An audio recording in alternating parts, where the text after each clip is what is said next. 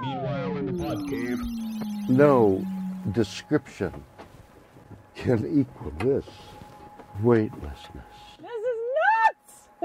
Oh, God.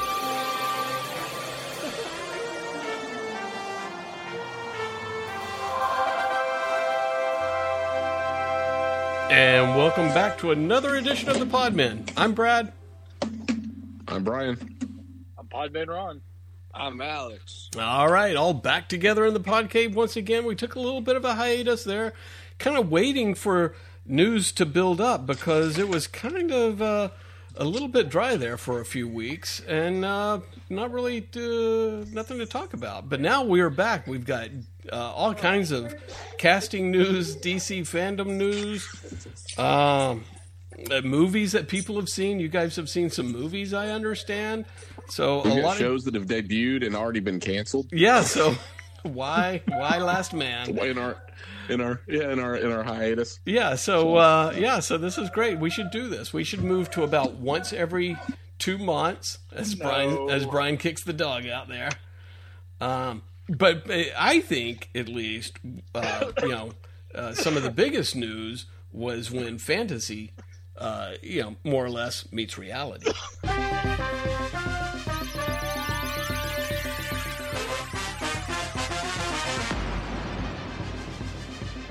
And as we heard right off the top there, William Shatner went into outer space since we were gone. This is how long we've been gone. William Shatner went in outer space, I guess technically, for a few seconds, but closer than probably any of us will ever get. So I say good on him.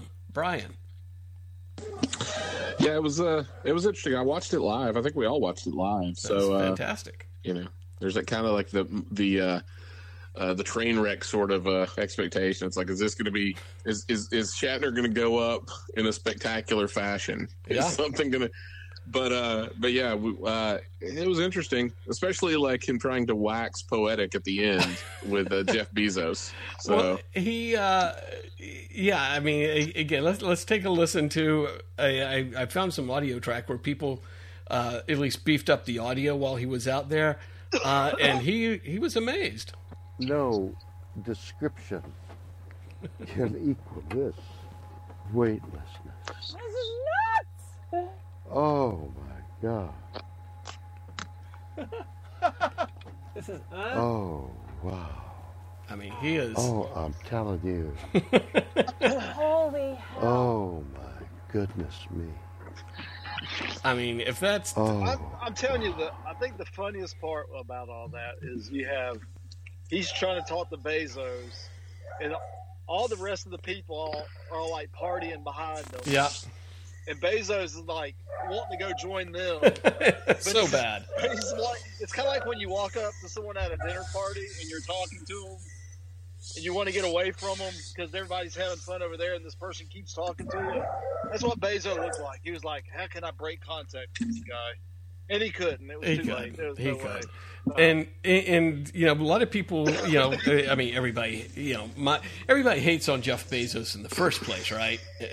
Because it's like, oh my God, he's wasting money going out of space.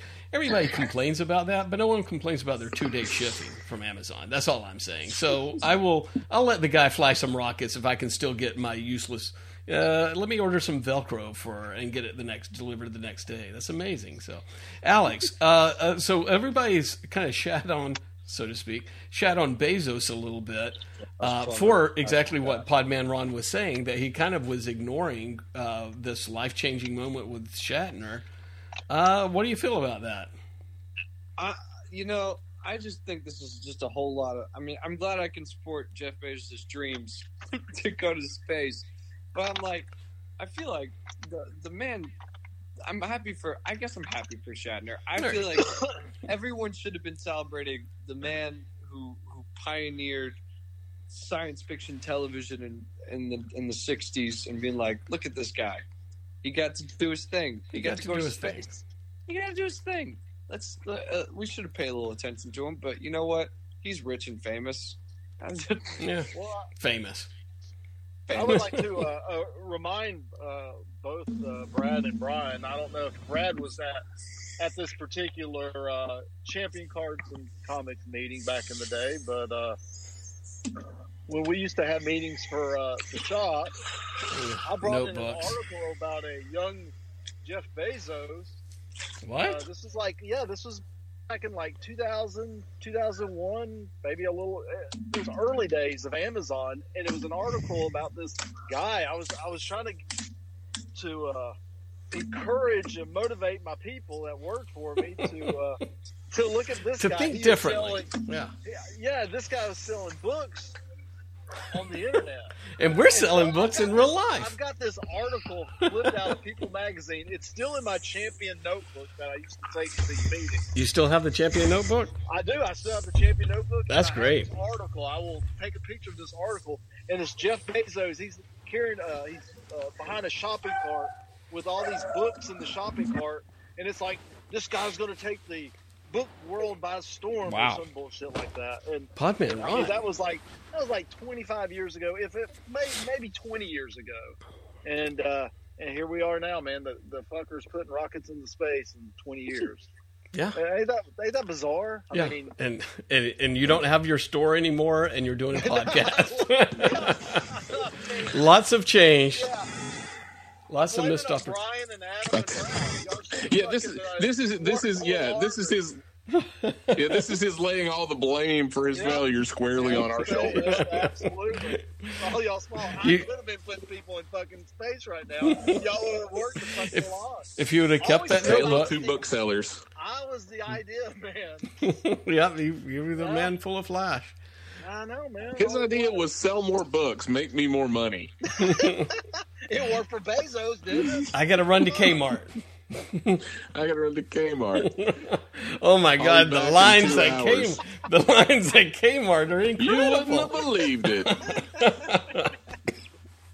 Yes, all good times. So yeah, we won't make. Another thing, if Shatner would have died, I would have got a day off. So. Yeah, you would have taken that day off for that. That was I think it's funny when that whole clip that Shatner said, words can't describe, but then he still sat there and made Bezos listen to him for about 20 minutes trying to. Words won't describe, but give me 20 minutes. I'm going to give it a shot. Did anybody else think it was weird that he was by himself? I mean, yeah, it was kind of weird. That was, especially when Bezos finally got the champagne and he sprays it and all that. And Shatner kind of scratches his head and steps back like, I'm going to go check out the cheese dip at the party. He just sounded really turned on. Like that entire time. He just sounded really, really horny. Yes, he does. He went up to space and realized that, there's nothing to life, that he's insignificant, he's going to die soon, and that was it. I mean... Yeah. Well, that was what he said. Like, he was like, up there's death. Death. It's just life. black. But death, blackness. Like, he just kept talking about death the whole time, and Bezos is like, all right. I gotcha. So much for space travel. It's all death up there. Well... Anyway, he was. The other thing is, yes. I liked his the congratulatory tweet that he got from George Takei. Yeah, what was that? What did George Takei say? Something like, he's a big fat pig and he's unfit for space travel or some shit. It's not really space. Oh my! Oh my! Shatner tweeted back, "Build the pig." Oh, it was great.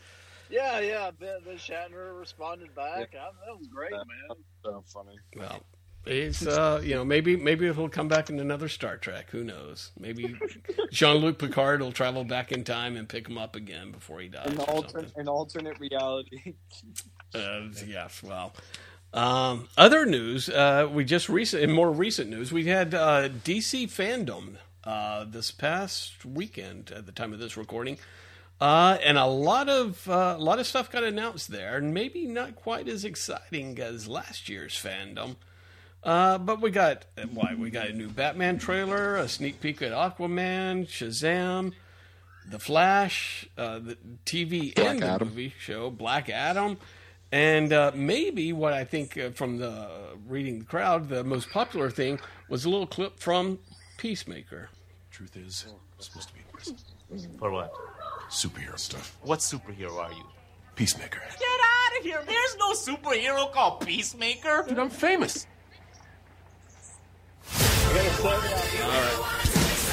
So we see a little bit of Peacemaker, and it seems like it's going to be pretty much the same as Suicide Squad. Well, out of all the clips that I saw, DC Fandom, this was by far my favorite. I think it got the best reaction. Yeah. I liked it the best. I mean, out of everything, that was by far the best. I thought John Cena was great in it. Just a little bit that he's in it. Looked like a fun show.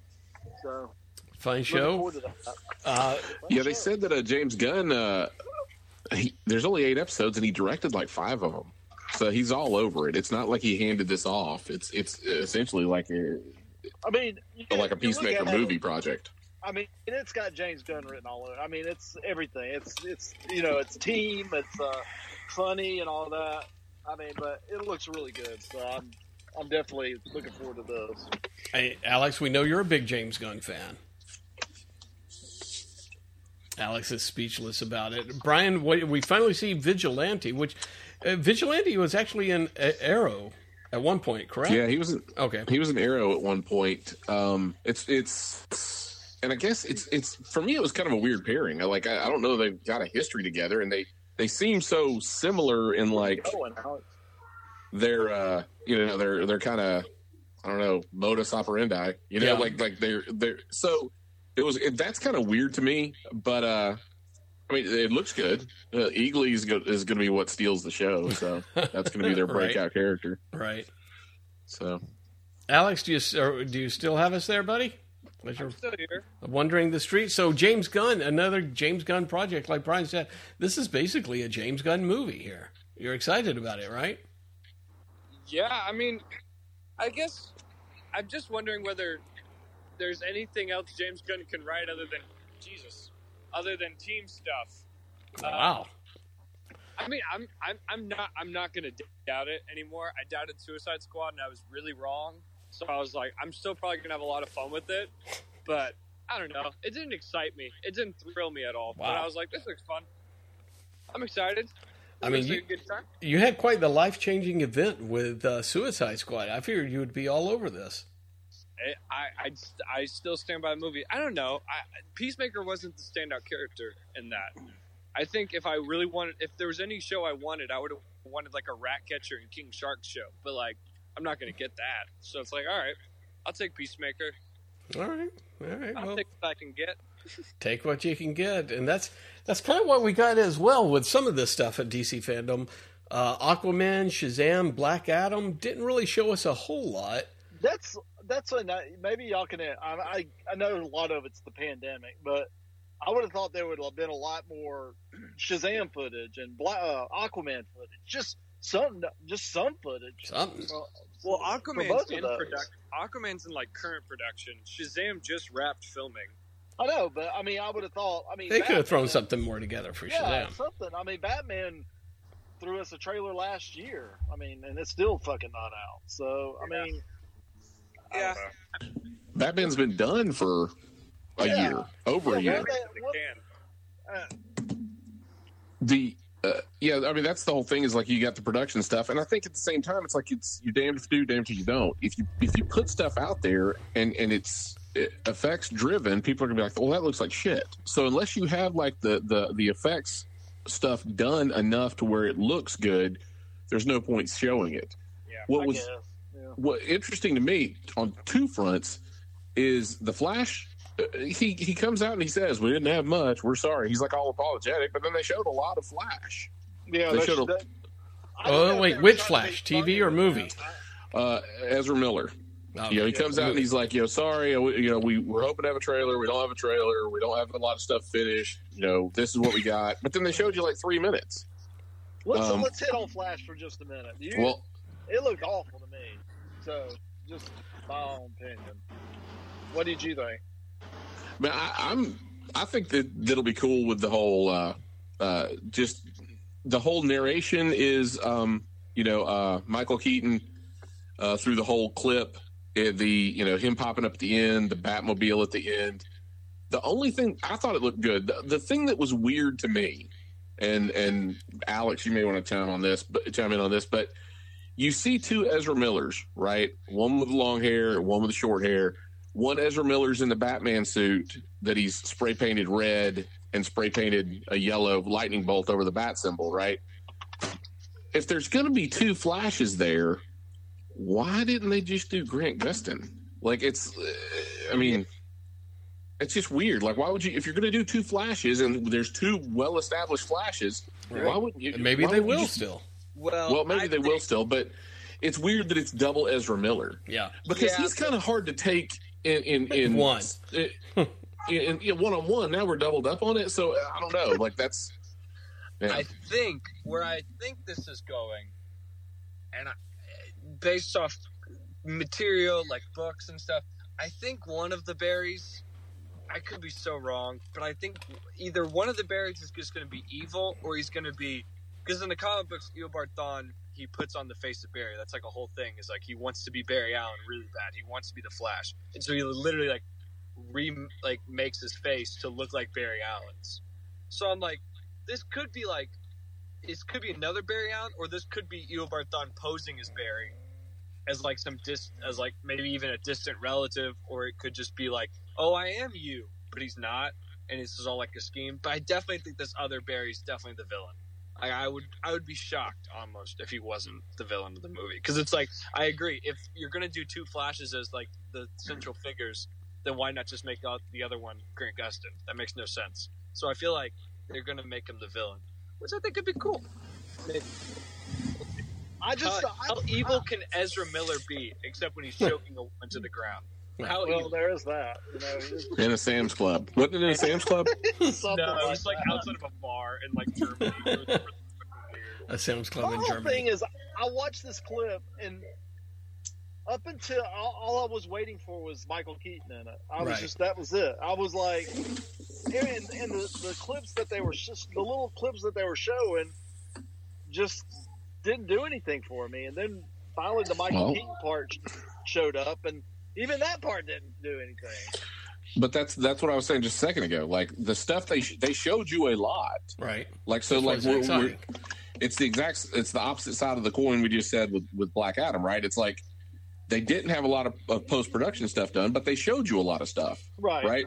So, but then you're like, well, that wasn't very impressive. Well, it's the same thing. It's like they don't show you anything because they don't have the post-production stuff done. The other one, they're trying to show you stuff, but then you're disappointed because the post-production stuff's not done. So, well, I hope they do something with his helmet, because that looks terrible. It looks terrible. Oh, it looks so bad. Compared to what it looked like in Justice League and the other stuff. I don't remember it looking any different, but maybe. It looks a little bit. They've got side by side screenshots. It looks like a really bad like football helmet. It's terrible. It's really clunky, and it doesn't fit his head.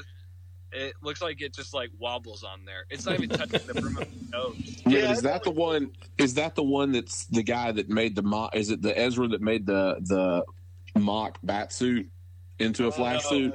No, it's the actual Flash suit. It looks terrible. It's really bad. I like the mock Flash suit. I think that's a cool idea, and I like the rest of Ezra Miller's, like the real Flash's suit. Like, I think it looks cool. I like the lines. I like all of it. The helmet's rough. I'll have to check. I'll have to pay more attention to the helmet. It's bad. But yeah, you mentioned Black Adam. We didn't see hardly anything of Black Adam, but The Rock was very proud of it, I'm sure. I thought it was pretty. They did keep him so much under wraps, but I thought what I saw, I liked it. It looked pretty cool. I mean, it had an Indiana Jones feel to it, so... You got to see like a glimpse of Dr. Fate's helmet, right? Oh, did you? I missed that. Yeah, I missed all the helmet shots, evidently. Well, he's just holding it. Pierce Brosnan's just holding it. I think what everybody's, and then you saw the chest glimpse of Hawkman's, symbol, and then Cyclone Smasher symbol and all. So I mean, I think that's the next thing, is showing all of that in their Justice Society like superhero pose. That's what we'll get in the trailers. I don't think it's going to be as much Black Adam.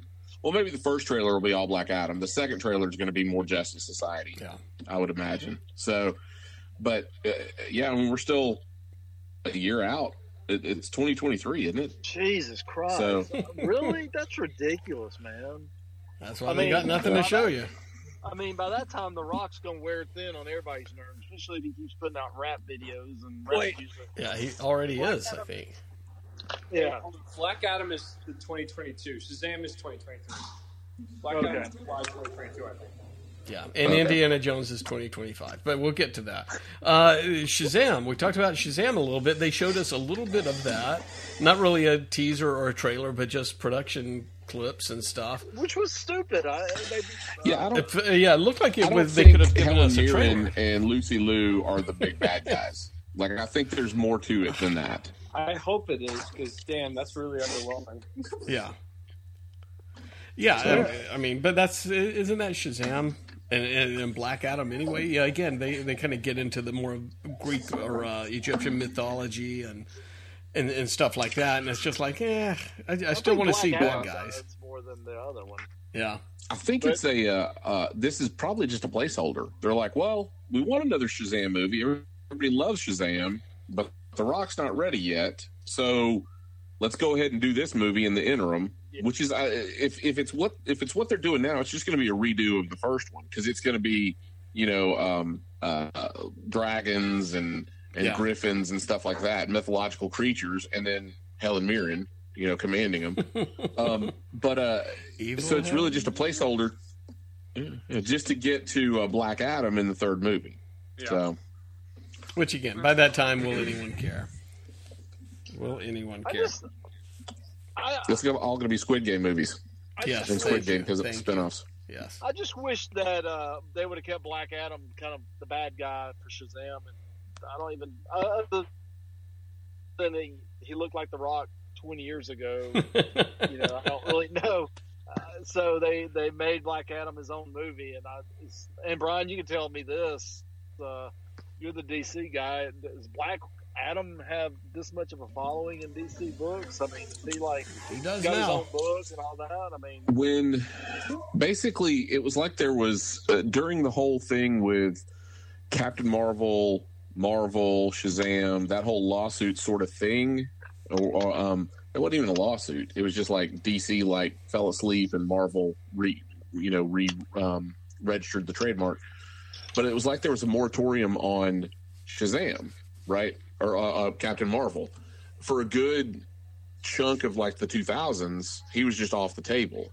And so in Justice Society, I think Jeff Johns wanted him in there, and so that's the way they did it. They brought in Black Adam. And they did the whole thing with ISIS and what happened to her and the reason he turned bad and what happened to his country and all that kind of stuff. And really, they made him Namor is what they did. They made Black Adam Namor and then threw him on Justice Society. So, all right. I like him now. I like him with that pitch. Yeah. Other than that, I don't think I care about him. And then finally, there wasn't a whole lot of other stuff coming out of there, but finally we got a new trailer for the Batman. Burn to God! This is a powder keg, and Riddler's the match. I can take care of myself. If this continues. Yeah, if this continues, yeah. They loved Nirvana so much they had to use one in the second trailer. Podman Ron, I see you shaking your head. What about this trailer? Did this excite you as much as the first one? No, it definitely did not. Ooh. I was so bored. I'm so bored at the same old Batman stories. I think Alex kind of hit the nail on the head. He hit the nut on the head? What did he do? Nut on the head. He said it was kind of a combination between the Michael Keaton and the Nolan films. You got a little bit of camp mixed in with a little bit of the Nolan's part. I just felt it was boring. It's like everything we've seen before. I mean, it's just dark, gritty. Yeah. I was looking for more for a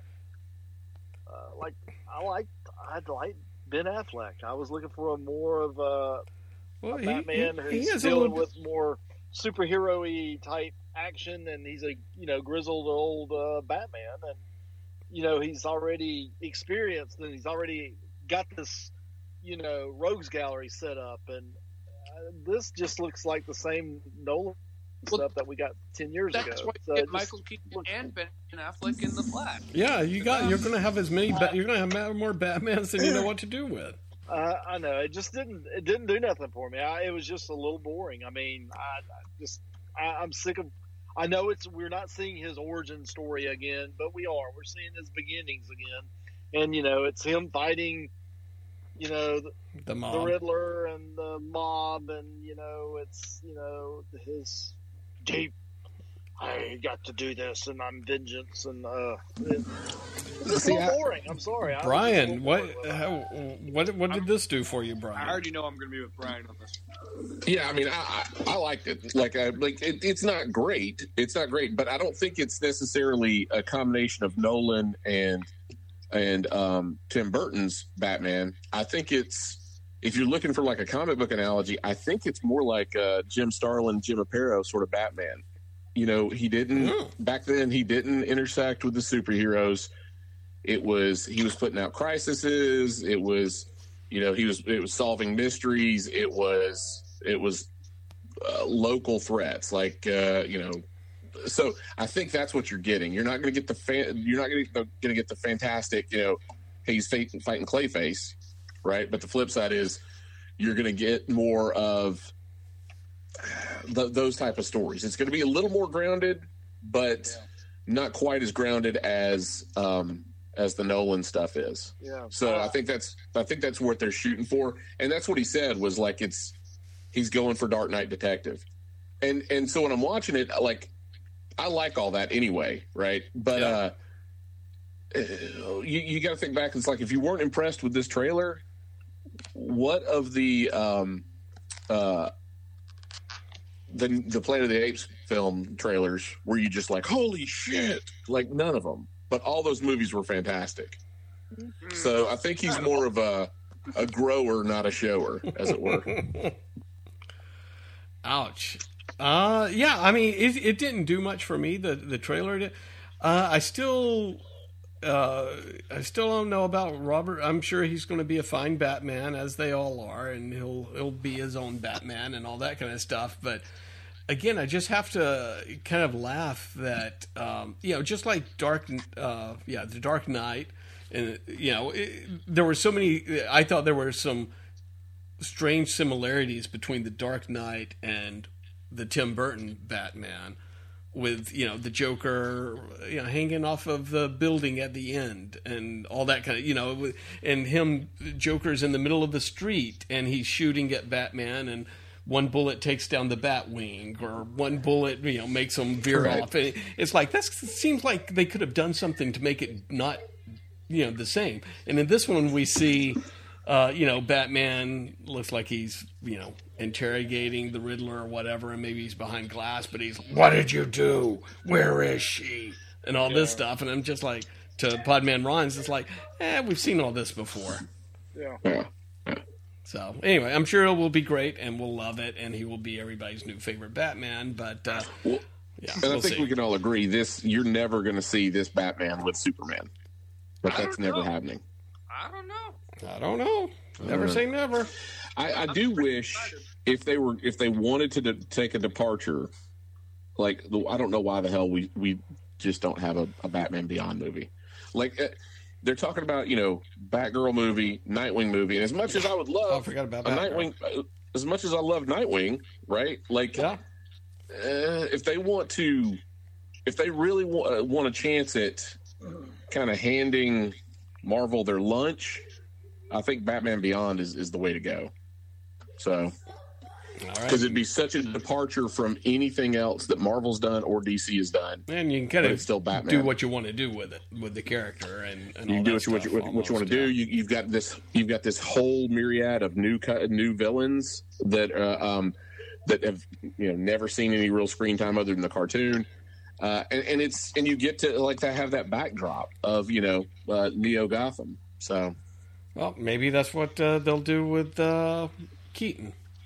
Alex, I didn't think you liked this. But did you like this trailer? I didn't think you liked it. This trailer? Are you kidding me? Oh, my bad. I didn't think you liked it. Visually, it was great and all that kind of stuff, but it was just uninteresting, I thought. I like the first one better. All right. Anything else out of Fandom? I mean, they talked a little bit of the Milestones trying to make a comeback. CW Flash got gold boots. Flash TV show. That was the funniest thing of all. It's like, they're like, we got footage from the Flash movie. We've got production footage from Shazam, production footage from Black Adam. We got Titans is renewed. Doom Patrol's renewed. You know, what do you got, Flash? I got boots. Is that what he said? Is that really what he said? They spent like 10 minutes on these fucking boots. Really? That was it. You know your show should be canceled when you have to go to a con and be like, the boots. That's hilarious. Or when the season's starting off with the big crossover, right? They're starting off with their big crisis event. What's the event? Armageddon. What's the villain? Despero, and he's just a human guy. It's Despero. Yeah, but so like that's their big. So instead of us having it at hiatus like they've done other years, that's how they're kicking off the season for all the CW shows, and all they could talk about was the yellow boots. The yellow boots. Wow, it was bizarre. So of the shows, is it just like Flash, Legends of Tomorrow, Supergirl? Is she even in this? Supergirl's done. Yeah, that's been like 30 minutes of that. Superman? Oh yeah, is he? They did like a panel about their favorite memories, and I'm like, nobody watched the show, so nobody knows what you're talking about. What you're talking about? Is Superman going to be in the crossover? No. He's so is it like Flash and Legends of Tomorrow? Is that about it? Yeah, pretty much. It's Flash, Legends, but they're going to bring in like Black Lightning. They're bringing in Mia, Queen. So it's like, hey, we're going to do a crossover with the shows that got canceled because those characters need work, or those actors need work. So I think Batwoman's in it. Yeah. Okay. Batwoman. Did you see the Batwoman? Did you see Ruby Rose? Yeah, she's angry. Pissed. She's a little angry. She pissed. So I mean, nothing else. I kind of looked through stuff, but nothing else really hit me as far as excitement. Well, there's one, and it kind of leaked after. It's almost like I guess it wasn't completely, the ink hadn't dried yet, so they didn't announce it. But they announced like a day or two later that they're doing a DC animated film for Smallville. Oh, okay. So just a reunion for Smallville. So that was and then the whole Milestone thing, them trying to trot out Milestone again, and it's like the big thing there was they're bringing back what's the Blood Syndicate, but I mean, yeah, that was the same thing last year. They were trying to get the Milestone. Yeah, that's what I thought. Yeah, that's funny. So, one day they will. Doesn't work now. Maybe they will.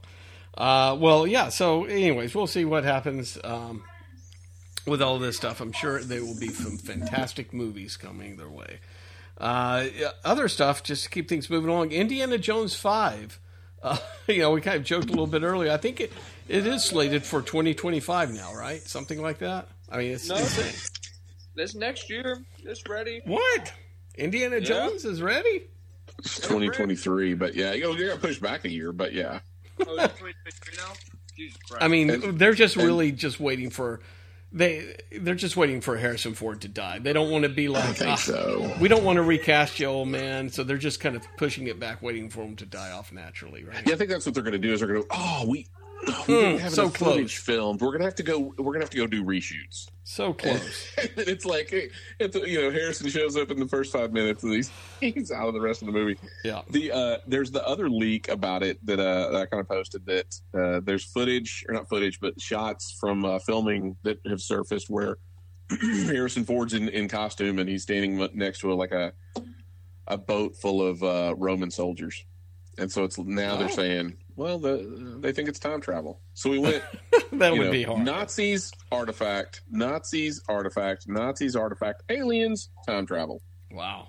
So Nazis time travel. There are Nazis in this one. Oh, that would be Oh, are good. There are Nazis. Nazis time travel. Nazis. aliens. Aliens. So Just the normal Indiana Jones. Just normal. Yeah, I'm convinced they're just waiting for him to die, and then they'll have the movie. It'll be out. They probably shot everything with Chris Pratt as Indiana Jones. They just don't want to tell Harrison Ford about it again. they didn't tell. They told Harrison that was his stunt double and kept him at a distance. Yeah. PMR is on. What's that? PMR is missing. Oh, sometimes you just don't even know. You don't even notice. I just assume he's enjoying his Starbucks. Well, yeah, I mean, PMR and Alex decide to, snack it up while they're on the podcast. I texted him and said, let us know when he hung up on us, I believe. So, that's the way it is sometimes. Big yikes. But unfortunate for him because now, now it's talking about time travel. Let's go back to the 80s a little bit. What exactly is happening here? We need to finish what our grandfather started.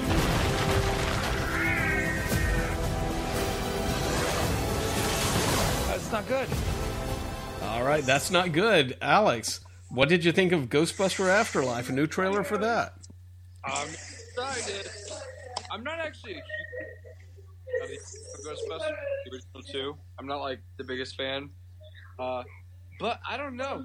This movie was like, if I could go back, relive some nostalgia that I don't have. Right. And be like, yeah, what a great movie that I don't necessarily enjoy. But it looks really good. But it struck a nerve with you. I mean, you felt nostalgic for some reason. It's so nostalgia for a movie I have no nostalgia for. I have no part of my this movie, but I'm like, this looks fun. Maybe it's just like Stranger Things hasn't had a season in like 2 years, so I'm like, children adventure movie sounds good to me. All but right. I'm excited. I think it looks fun. Really, nothing else to say except that. Test screenings say it's great too, so I'm like, fuck it. Yeah, you're all for it. And Brian, I'm sure you absolutely loved it, right? I mean, people, absolutely, yeah. People at your house are going apeshit over it right now. They're going apeshit over it, yeah. The when the klaxon went off, when the siren went off, like that like hit me. Like wow. I don't know why about that sound, but that hit me. That it looks really, really good. I'm pretty stoked for it. And I guess they've come out now and said that Olivia Wilde is playing Gozer, the Gozerian. Oh, okay. So we've seen her start to rise out of the pit, but now it's Olivia Wilde, which Olivia Wilde looks a lot like the actress from the 80s. So, yeah. I feel like it's. I'm optimistic. It's going to hit. It's going to hit all the buttons. Yeah, so, I mean, it definitely seems like it does. I'm now not sold on it because Olivia Wilde broke my boy Jason Sudeikis' heart. I know. Yeah, he's better off without her, though. He is better off without her. She did him a favor. Go Greyhounds, but yeah. One thing in watching this that I wonder, and I wonder this often, is like, at what point do we get sick of Paul Rudd shit? I don't think it's possible. Yeah, you think so? Think he can continue playing the same character, which it seems to be himself, right? Yeah. He can do this in every role, and we accept it, right? Yeah. Okay. He's kind of like the less snarky Bill Murray at this point. He just plays himself in all these films. He just does it. Yeah, he's just but he plays like it's just a little less acidic than Bill Murray. But yeah, that's just you just fill him in. How long can he do that though? I mean, that's the rest of his life. Well, I mean, he's been doing it for 20 years. I know he has. So I can watch Paul Rudd do anything, and I think I'd be satisfied. Like I'm like, I can see him take a shit and be like, that was enjoyable. One of my favorite stories about Paul Rudd, and this is when they were shooting. What was the film with him and the guy from the Muppet movie? Oh God, I Love You, Man. Oh yeah, Jason. The other guy, not Sudeikis, but what is his? The guy from How I Met Your Mother. How I Met Your Mother and all, yeah. Yeah. So, but he said that that when they would be out places on doing the promotional tour or whatever, Rudd would come in, and if they were in the urinal, Rudd would come in and stand right next to him and have a conversation. But Rudd would take his whole pants and underwear completely down, like he was a toddler, and leave them on the floor while he peed. Like, so they'd be standing. That Rudd did it like that was like his prank. He just kept doing it to him over and over and over. Jason Segel. There you go. He's like a giant child, and it's amazing. He's like a giant child. Yeah. But he's actually really smart. I mean, I have no doubt that Paul Rudd's just a genius guy, but he loves being stupid. Yeah, no, he actually is, as I'm calling Podman Ron, back. He actually did I think you can find it on YouTube, an episode of Hot Ones. Yeah. Yep. Yeah. And it was fantastic. He was great in it. Yeah. But I think my favorite, I know not a lot of people watch this show, and I find it surprising because I think it's really good. It's the with him, Living with Yourself, I think. Oh, yeah, I watched it. It's great. It's such a show. I at least found it great. What is it?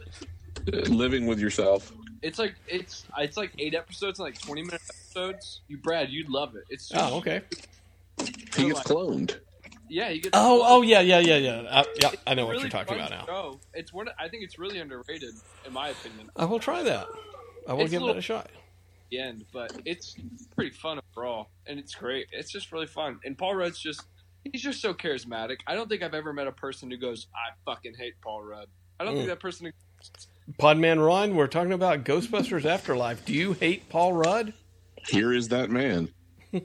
No, you know what? I used to not be a big fan of Paul Rudd. He won you over somehow. But he did. Ant-Man won me over. Oh, he pulled a John Cena. Yeah, he did. John Cena's yet. I'm waiting. Yeah, so I do like. I think John Cena is doing a very good job right now. So you and China, yeah, you both love him. Yeah, me and China both. All right. Well, I was, we were talking about, while you ducked out for a little bit, Podman Ron, we were talking about Ghostbusters Afterlife. Alex feels nostalgia for some reason for this movie that he has no right to. Brian is totally sold on it as soon as he heard the siren. I assume, Podman Ron, that you are completely in for this movie. I've been in it from day one. I mean, before I even saw the first trailer, it was directed by the son of the original director. I mean, he's good going enough back. For me. He's going back and he's, it's canon with the original movies. Like the one in 2016 should have been. I think it looks great. And then when the first trailer hit, I was sold in. I was like, holy shit, this is going to be great. And even now, it's going to be an amazing film. All right. So, we'll hold you to that. Just feeding off the nostalgia of Brad, and I mean, all three of you, Brad, PMR, Brian, the nostalgia y'all have, I'm feeding off of it. Wow, that's great. Yeah, you were never a big Ghostbusters fan as a child, though. You never really cared for the movie. I mean, you were a big Back to the Future fan. You loved that and Star Wars and Star Trek, but you just never got into Ghostbusters at all. So, couldn't care less. Yeah. Wow. Well, from ghost busting to ghosts.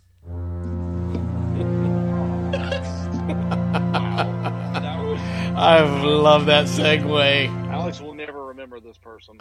I don't know who any of the people you talk about are. Yeah, that's fair enough. None of these people have any matter to me. Well, at all. Recently, 95 years young. Where'd Brad go? Did he just leave us? Huh? Did the host drop out? Died. What happened? He needed a minute to collect himself. I'm still here. Can really you? hit him hard. Delpaloo really hit him hard. Can you guys not hear me? He was on. She was his hall pass in 10th grade. Can you guys hear me at all? I can hear you now. Oh, okay. Okay, I was like, I'm still here. I'm still here. 95-year young Betty Lynn, as Alex, as you'll remember her, as Thelma Lou, Barney Fife's longtime love interest in the Andy Griffith Show. His longtime piece of ass. Mm-hmm. Thelma Lou. Mm-hmm. So, that Thelma Lou? What is going on over there, sorry. Brian? Oh, is that you, Brian? I thought Yes. that was Thelma Lou. Yeah. You were playing a clip, Brian. I couldn't find any good Thelma Lou clips out there. Surprise. Joshua was in a play. Tonight was night one. Oh. And so he's And you he's missed it? excited. He's telling everybody about it. You missed it for the podcast? Thank you, What was the Brian. play? What was the play? It's called Jolly Roger and the Pirates something or another. And the Jolly Pirates? Okay. Hang on. I remember him talking about that when we came down there. That he was doing that. That he was trying out for it, actually. Wow. Well, hey. All the sons of Podmen love to be in plays. It's Jolly Roger and the Pirate Queen. And he was, this is video. So As long as he was Jolly Roger and not the Pirate Queen, we're all good here. He was Bluebeard. Speaking of that, let's talk about the sidekicks. Oh, that's a trend. That was a good segue. Nice segue there. I feel like that segue was like, fuck your child's accomplishments, Brian. No. Brian, Podman Ron saw it and he took it. Well, hey. That's fine. No, I just saw a segue. I took it. From Bluebeard to Blue Balls. Let's go. Hey, good Lord, Lord knows we've all heard enough about Podman Ron's kids' plays, but you talk about my kids' play, and no. I was excited for him when he was talking about auditioning for it when we were down there. Well, So I'm glad he got the Bluebeard part. Yeah. PMR's just more excited about bisexual teenagers. ouch. So speaking of bisexual teenagers, so a handful of weeks ago, how many times do we get to use that segue? A few weeks ago, we had Tim Drake, come out as bisexual, maybe a month or so ago. And then all of a sudden, a few weeks ago, John Kent, Superman's son, says, you know what? I think I may be bisexual too. But Who isn't? And who isn't nowadays? Everybody's dabbled in, all this kind of stuff. And so let me ask you this, because this is something I was unaware of, but I knew that Superman had a son, a young son, that was about the same age as Damian Wayne, Batman's young son. Yeah. I have no idea. Was Lois Lane pregnant? Is this a real son of Superman? And if so, that's my first question for you, Brian. And then number two, now all of a sudden he's a 20-something-year-old. They aged him up. Yeah. So, and that seems to be what people are more angry about than anything else. Well, I think he just debuted in 2014. Yeah. So there was when they finally got rid of New 52, there was a middle area called Convergence. And it was kind of like there was a planet that was, it was almost like Secret Wars, where Secret Wars, the planet was made up of different planets. Right. It was kind of like that. You had different regions on this planet, and you had different versions of Superman. You had a Superman, you had you had multiple Supermans, you had multiple Batmans, all this kind of stuff, and they kind of culled it down to what was going to be the go-forward universe. And in that, when they came back, Superman and Lois, Superman was depowered. She got pregnant. They came back, and they were just living in Kansas or whatever. And then the Superman the New 52 Superman died because everybody hated him, and they moved Superman Prime back into the slot. And then basically they were just like, just forget there was ever another Superman. They never referenced it again. But he was a baby during that Convergence thing. That was the big shock, was that Lois was pregnant or whatever. Okay. So, but then they come back and he's 8, right? So now there's a jump in all of this. They're not explaining it. He's 8 or 10 or what? I think he was 8 because Damian's 10, and he was younger than Damian. Well, then Jor-El comes back. There's this whole long storyline about what happened to what's his name? Brian Michael Bendis Superman stuff. there was a whole thing about what actually happened to Krypton. Was it natural disaster? Natural disaster? Did somebody do it intentionally? What was Jor-El's part in it? All this kind of stuff. Well, Jor-El's alive. Jor-El comes back and takes John with him. Oh, how the hell's Jor-El alive?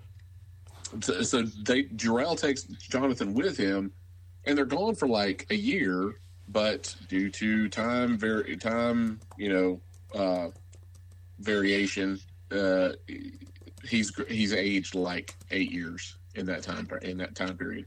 So he goes off as an 8-year-old. He comes back as a 16-year-old. Then he gets sent to the future to join the Legion. Right, so he's in the Legion for like another couple of years. Now he comes back and he's like in his 20s. Superman has assembled the Authority to go fight Warworld and Mogul on Warworld. So Mogul is now like Warworld has been beaten how many times, but now suddenly Superman has to leave Earth to go fight Warworld. It's just really to get him off the table. So now John is the primary Superman. Okay. All right. Right. That's how it all comes about. So. That's all crazy. So so within a couple of years, John Kent went from being a baby to again like 20 some like 23, yeah, whatever. Yeah. So he's 23. Damien's still the same age as he was. But anyway, so now he works for a newspaper or a blog or something like that, and lo and behold, there's a young blogster, newspaper reporter that he falls in love with. It's called Blog with a Log. Did you just think of that one, PMR? I'm sorry. So anyway, I also read today to go along with all that. I don't know. It is what it is. I don't care. It doesn't affect me. But the Nubia writer confirms that trans Amazons are part of Wonder Woman's culture. I thought Amazons were just supposed to be all just women. All female. Apparently they're transsexual Amazons. They will let, or maybe they let trans people on the mascara or something. But then again, it is all fake, so it's not really real. So it's not. Keep telling yourself that. It could be really whatever the fuck you want it to be. Where it offends me with this stuff is just the hackiness of it. It's like this is like straight from Marvel's playbook. Like let's get that press release, let's get that right. Hot shot in the arm, and then because we didn't say he was gay, we said he was bisexual.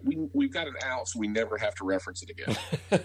after a new writer comes on board or whatever, it was his college years. Like they can just immediately take it back. And what's wild is we had this going on like in with celebrities during COVID. Like there was like several like actresses that came out and said they were bi, and then they got married like 6 weeks later. And it's like they were just. I think it was just like, oh, I'm afraid my career's going to stall during all this. Let me go grab a headline real quick, to make sure I'm still relevant because I don't have any projects coming out. It's weird. It's like that sort of mentality. But honestly, I think DC. I don't know if DC thinks about long term. I don't know.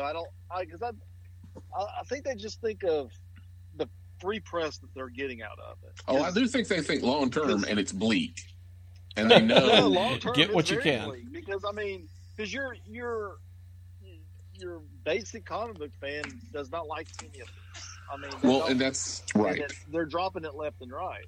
So I don't know. Well, not your basic comic book fan, but your established comic book fan. Yeah. And so, from their standpoint, like they're probably thinking, well, the comic fans we have now are going to be dead in 20 years. So either we evolve this and we pick up new readers, or we just go ahead and start hanging up our hat now. Like I think that's where they're at with all this. So they're just throwing shit against a wall, and it's like, kudos. I like Tom Taylor. I like him as a writer. I've liked him for years, but it's like I take issue with like if you want to make him gay, make him gay. But are you doing it because the story needs it? Are you doing it? But no, like the fact that they said he was bi is just so they can take it back later if they want to. It's like so if you're leaving the door open to abandon this at a later date, then why bother? Did you really need to do it to begin with? Or are you just grabbing headlines? So that's how I feel. Go ahead, Alex.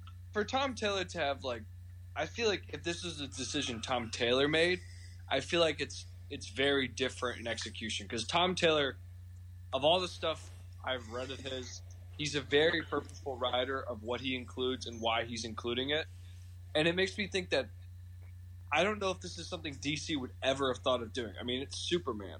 No, I don't. I think it's definitely. I think it's definitely DC. Well, with Robin, I would think Robin. I think that's more of a DC call. They're like, well, one of the Robins has to be something, so let's just make Tim Drake. He's the least notable. But at least with Superman, I'm like, I don't know if DC's bold enough to touch that. And I think Tom Taylor was like, here we have a newer character who's recently established, and he's old and matured enough where we can do this. Why not give him the Superman book and let's explore a different Superman. It doesn't have to be Clark Kent. Yeah, but I guess my point is I don't think this was Tom Taylor fighting for it, and this is just my gut. I don't know, but I feel like this is like that. The way it was been rolled out, right? The way this is rolled out, like with the press releases, the media, all this kind of stuff. The fact that it's in like issue 6, like. They're announcing it way before solicitations go out. I don't think it seems too calculated. I don't think this was story driven. I think this was, hey, this is how we grab headlines and make a splash with the new Superman. Hey, there's a new Superman, and we're gonna come right back a few like a month or two later, going, and guess what? He's bi. Guess what? And I hope that's not the case. And I really do think it'd be great for this to be. If Jonathan Kent continues like as far as he goes in comics, wherever his story goes, I hope that being, I guess, bisexual from the people I know, it's really hard in general because I've known people who come out as bi and people are like, well, I've never seen you with the girl, I've never seen you with a guy, and it's like, well, that's not what being bi is. So it's like DC has a really tricky path when they say stuff like that because it's like, well, now there's an expectation to what you say. But there's also an expectation of, well, what's correct? Is it okay if John now goes and dates a girl? Is that going to look bad? I think they've trapped themselves in a corner, honestly. Well, trying to be inclusive, it honestly would have been better off. It might have pissed more people off, but it would have been better off just been like, he's gay. Well, right. And here's the thing. If there's somebody that's going to thread the needle, Tom Taylor can probably thread the needle. He's a very good writer. Tom Taylor can thread the needle. Yeah, the next right. One not. Who's going to write this book after Tom Taylor leaves? How long is Jonathan Kent going to be Superman? Right. Yeah, they'll bring regular old Superman. And so enough. There's all that kind of stuff that's a they'll concern bring for the me. old straight Superman back. Straight laced Superman Well, with a new motto, nonetheless. Well, that upset people too. Hey, let me make one more point on this. Like the OMAC, they introduced the new OMAC this week in the Authority, and she's trans or he's trans. Like so, it's like every month now they're making an announcement like this. At some point, it's going to lose its impact, right? Like one, but two. I don't know. If you look up, like statistically, how many Americans identify themselves as a part of the LGBTQ throw a Q right community, it's only like 3.5%, right? But in DC, it's like 40% at this point. Like that's what it seems like with all these announcements. And I think, and I agree. I think there's I think ever since Iceman from Marvel when he came out, when they did all that, I think there's been an influx of this. And I agree, it's starting to lose its momentum. But I think that's probably to everyone's benefit because not only are we just saying, well, this is normal culture now, like we're just accepting normal life, right? That this is just real life, but also it stops happening less and less, and so everyone gets best of both worlds. It's like we have ingrained diversity, but we also have it's less in the impact to where this is normal, and people get to keep the majority of their characters at this point because DC can't rely on this as a publicity stunt.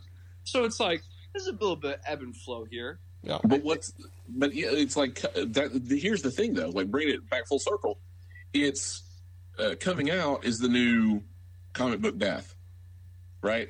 And so, with a comic book death, you know it doesn't stick. Right. So, at what point are these? Is this gender identification going to stick? Is going to reverse itself? Yeah. You know, at some point, are they going to retcon it back? Yeah, you know, which is going to look awful. Yeah, right. I was going to say they'll never. I don't think they'll retcon it because, like you just said, it'll look awful, and it'll be like, oh well, what was wrong with that? Why are you retconning it? But I think wrong with that. I mean, you can't say, oh, he got hit with a gay raid. Ray, that's what they would have done 30 years ago. That pink kryptonite gets you every time.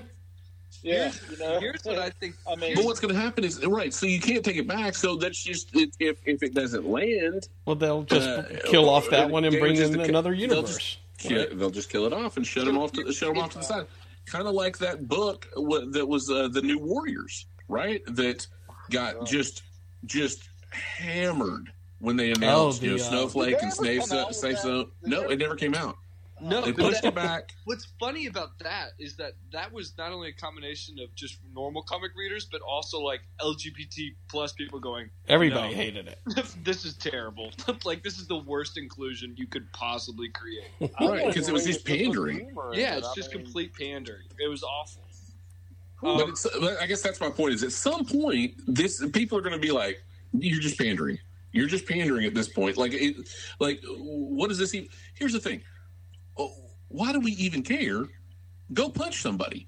Yeah. Well, you know, go. They don't do that anymore. Throw a nuclear missile into the sun. Like, why are we spending so much time with them sitting on rooftops talking about their sexuality? They're superheroes. Go save somebody. Yeah.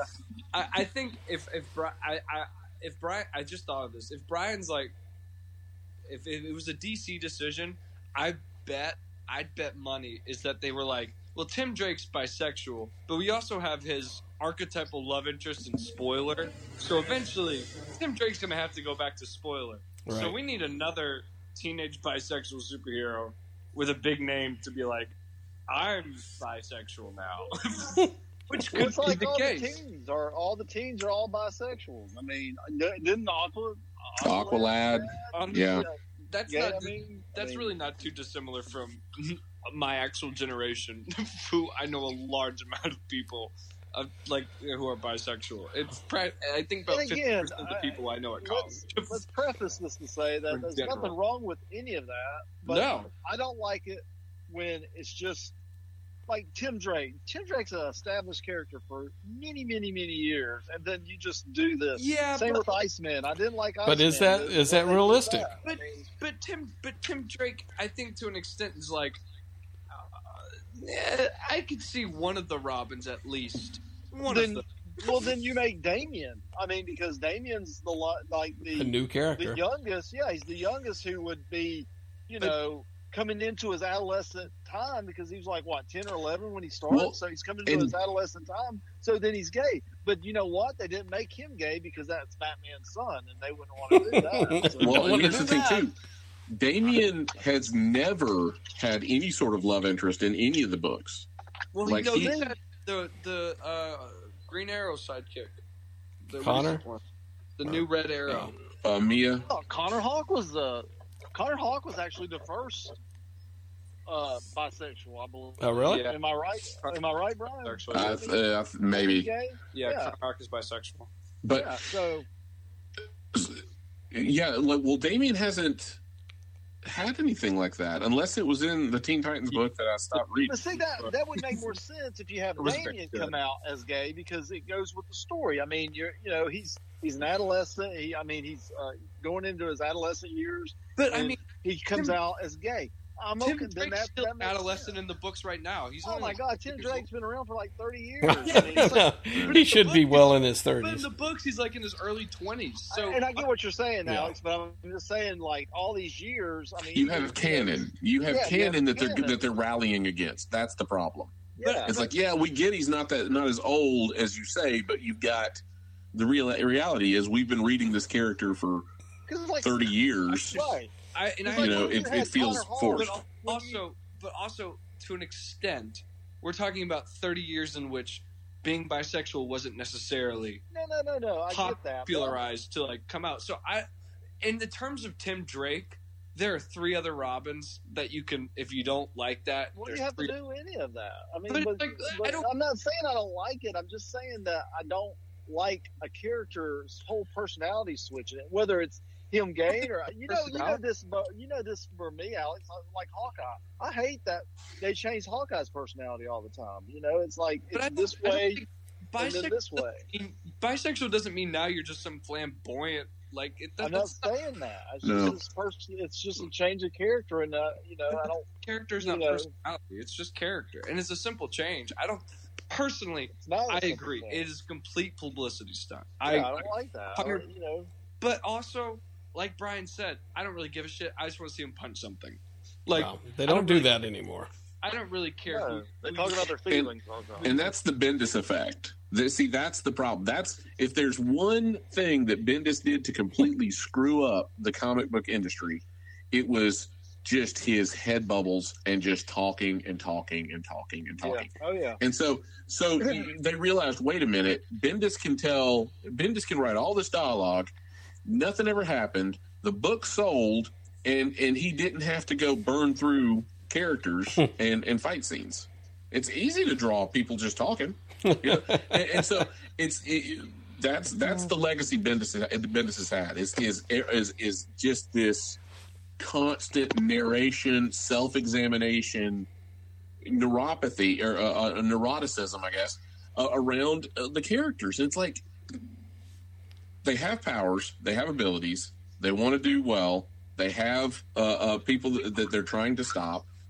Go. Like, it doesn't have to. I mean, yeah, some of that stuff makes for a more rich story, but at some point it's like you're just watching an episode of Dr. Phil. You know, it's they're just talking about their feelings the whole time, and it's like, oh. So that's horrible. All right, well, enough about our feelings.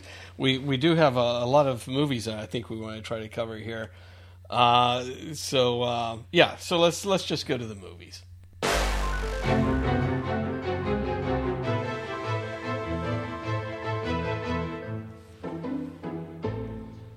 All right, we have a couple of movies that have come out since the last we met. Let's start off with No Time to Die, the new James Bond movie. Did anybody see that? Yeah. Yes, I did. All right. Podman Ron, you're a big Bond fan. I know you saw it. I did not. Disappointing. All right. So, Alex, Brian, No Time to Die is talking about changing characters here. Is this the last we're going to see of this version, this character of James Bond? Oh, yeah. Oh, yeah. I mean, it's been out a couple weeks. He's dead. I didn't know that. Spoiler alert for me.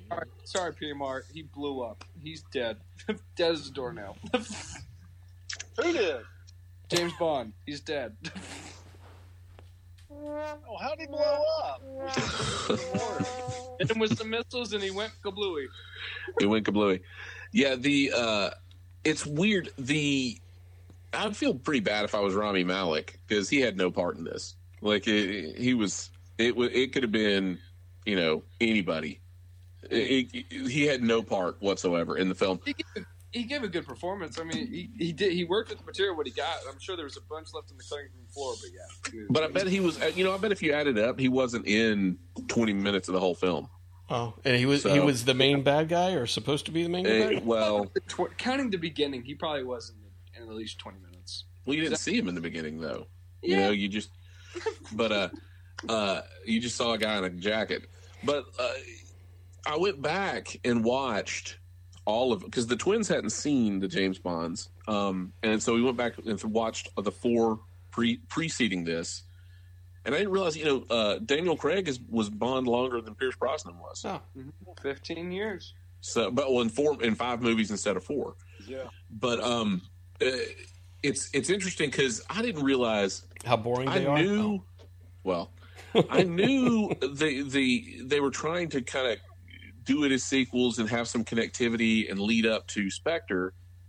But if you watch them like in relatively short fashion, there's like that whole common thread about the whole thing. You've got, and they really kind of stick on it in this one that it was all happening since the very start. You've got Mr. White in Casino Royale, who in this movie, in Spectre, they kept talking about the pale horse, I think is what they, but it was Mr. White again, right? And James ends up in Spectre, he ends up with Mr. White's daughter, and spoiler, in this movie, you find out that they're together at the beginning. So this kind of starts the same way as Quantum of Solace, right after the end of Spectre. And then something happens. He decides he can't trust her, and they split up. And then it jumps 5 years. Well, then you find out he has a daughter. Oh, right. So, James Bond? James, is she bisexual? We don't know yet. Okay, fingers crossed. Bisexual. Skyfall, remember? Oh, yeah. No. He said is the daughter. The daughter. We love to make the sidekicks and daughters and so on. But yeah, so, but it does because you had in Casino Royale, it was Mr. White and what his game plan was. Then you find out that his game plan also involved, and James takes him in and arrests him, but he gets off. And then his plan involved the water plot in Quantum of Solace. And then when you get to Skyfall, that storyline they tie it all back together to Mr. White. Like all of this stuff all ties back to that one villain. So he was kind of like Daniel Craig's Blofeld. So it was good. And I think they realized, how badly they missed with Blofeld, because they quickly killed him. They quickly killed him and got him off the table. Killed him. But yeah, James Bond survived this blow up? He could have survived. You see pieces of them scattered? No, he could have survived, but he chose not to. He's definitely he's definitely dead. Did they show his funeral or something? Oh, yeah. Well, there wasn't a funeral. You saw M and Penny, Moneypenny, and Q all in M's office, and they kind of had their own little send off to him. But you didn't see a funeral. Well, how will James Bond be back? How will 007 be back? New actor. Yeah. So they'll just start it over again? I don't know how Brian thought about it, but I really did love this movie. I thought about it, actually. I went back after seeing it, watched all the James Bonds again. And I was like... you did too? I did too. Did you both do this? Oh my God. I watched all of them again. Now, I would place this probably... I think a lot of people would place this as his third best movie, but I would say it's his second best. I'd say third, but it's Casino Royale is the best. Yes. Watching it again, there was a time where I was like, Skyfall's the best. No, Casino Royale is the best. Yeah, then it's Casino Skyfall. Royale is definitely the best. Then it's Skyfall. Then it's this. Then it's Quantum of Solace. And then Spectre. Good God, Spectre was awful. But Moonraker up there somewhere. Well, I'm just thinking about the. I haven't seen any of I haven't seen any of those. But what? Let me interrupt real quick. So I know Brian, you said you went back and watched all of them as well. Let's since Alex has as well. Let's table a deep dive into James Bond when we can do it. Let's table that till next week, and let's do an entire James Bond episode. Because I think there's going to be enough, and let's start with the very first movie.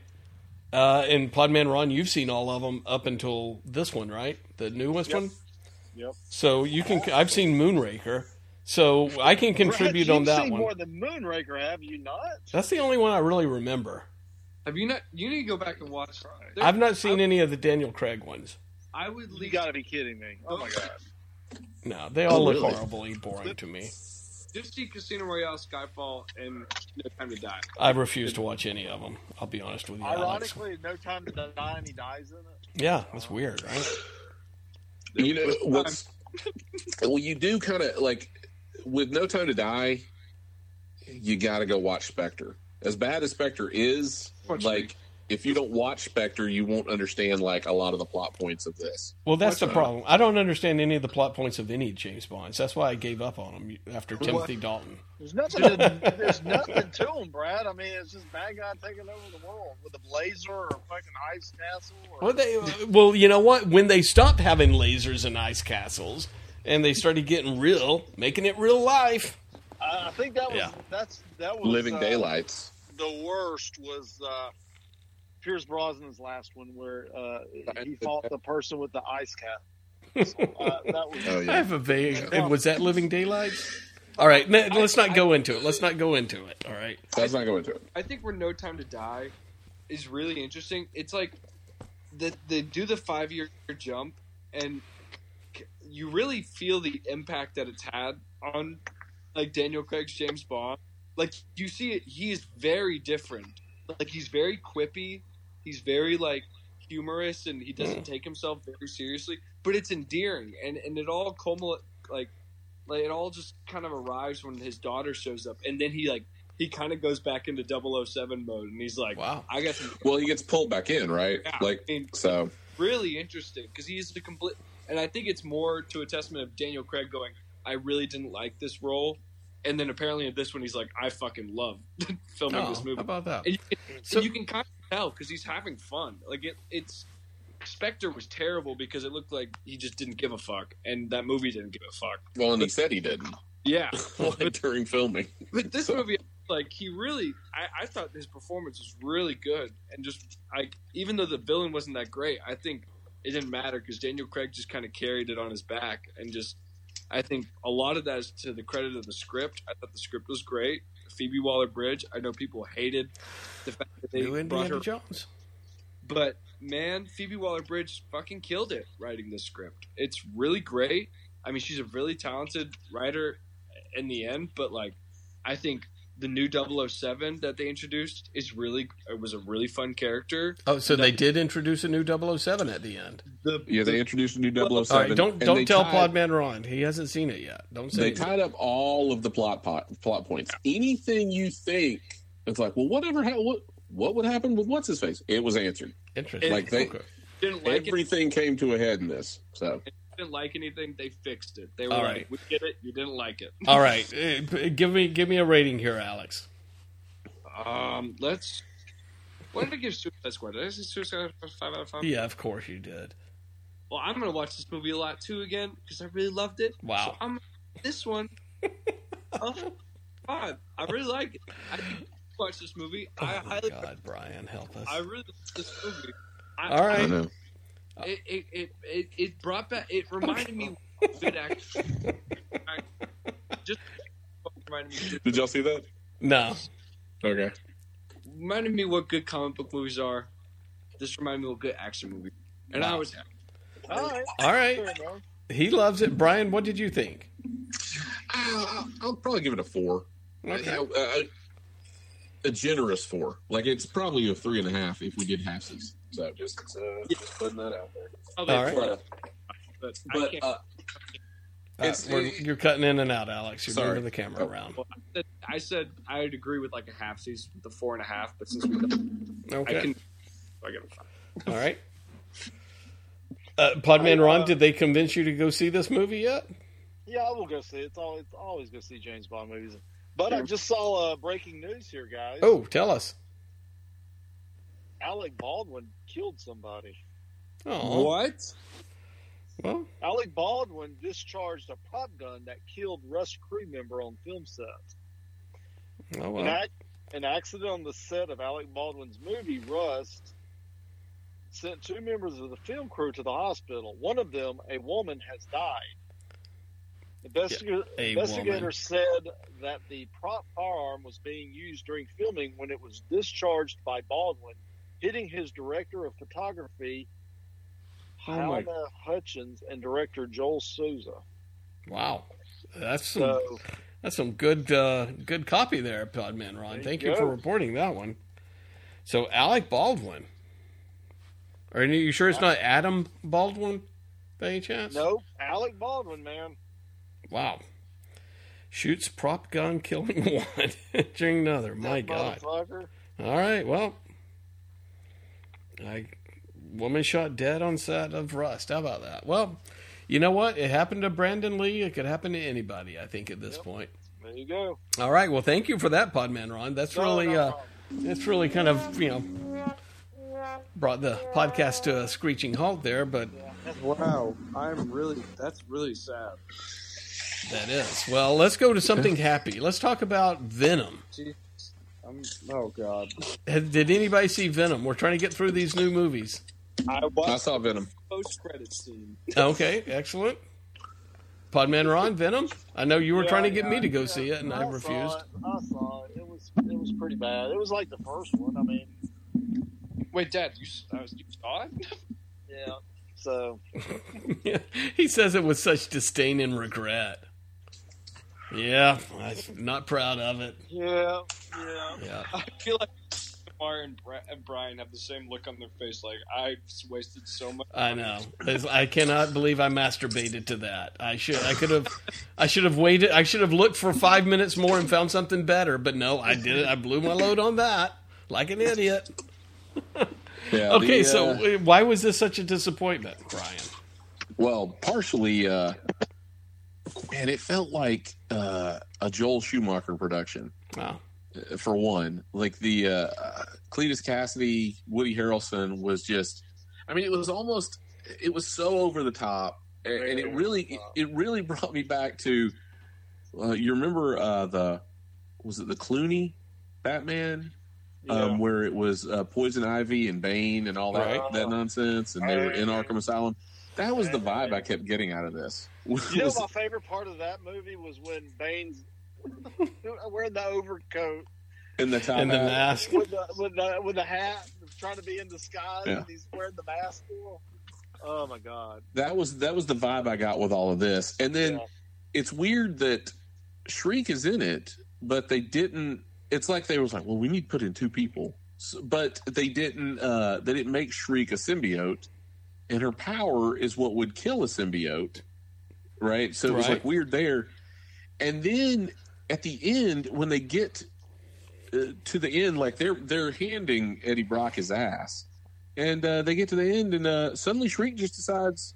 There's no there's no reasoning. There's no like, heavy-handed. This is why she just flips. She just decides she's done. And it doesn't make any sense. And then suddenly she starts fighting.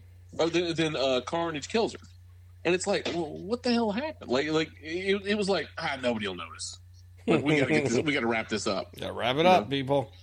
So there's a segue for you, Brad. Yeah, exactly. So, I mean, what do we expect any more of this? Tell us about the post-credit scene that everybody was talking about. Was that the best part of the movie? Post-credit scene, Venom. Well, it was the best part of the movie, but we'll see where it goes from there. But the post-credit scene, it's weird the way they did it, and I guess this was a concession because they were just doing everything they could to include Tom Holland in the film, right? But they flash, and it's Eddie sitting in some rundown hotel on the beach, and then it flashes, and now it's like a 5-star hotel on the beach, and like he's watching the TV, and then the J. Jonah Jameson broadcast for the Daily Bugle comes across, and it introduces Tom Holland. It's the whole newscast about Tom Holland, or about Peter Parker being Spider-Man, and like Venom is like infatuated with the idea that Spider-Man's there, like there's some connection there, but bisexual connection. But there's not really a reason why, right? Sexual. Mm-hmm. So wait. So there's a multiverse jump. Is that what you're telling me? There's like a multiverse jump. So the assumption is after Doctor Strange or Mephisto, depending on what you believe, casts the spell, that Peter screws up. That merged the universes. Okay.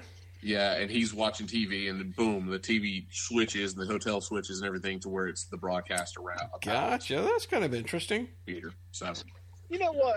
I still don't understand. I mean, yeah, that's interesting, I guess, but I never understood why they couldn't just make the Venom in the Spider-Man universe with the Marvel stuff. I mean, money. Well, no, just not run into each other. Right. I mean, Well, he was in San Francisco. Yeah. Peter's in New York. Like, there's no. Yeah. Well, I mean, in the comic book, they used to do it all the time. I mean, he never, he would just have his own gallery of rogues. I mean, so again, why money. do they have to do any of that? I mean, that just makes no fucking sense. Make it so convoluted like that.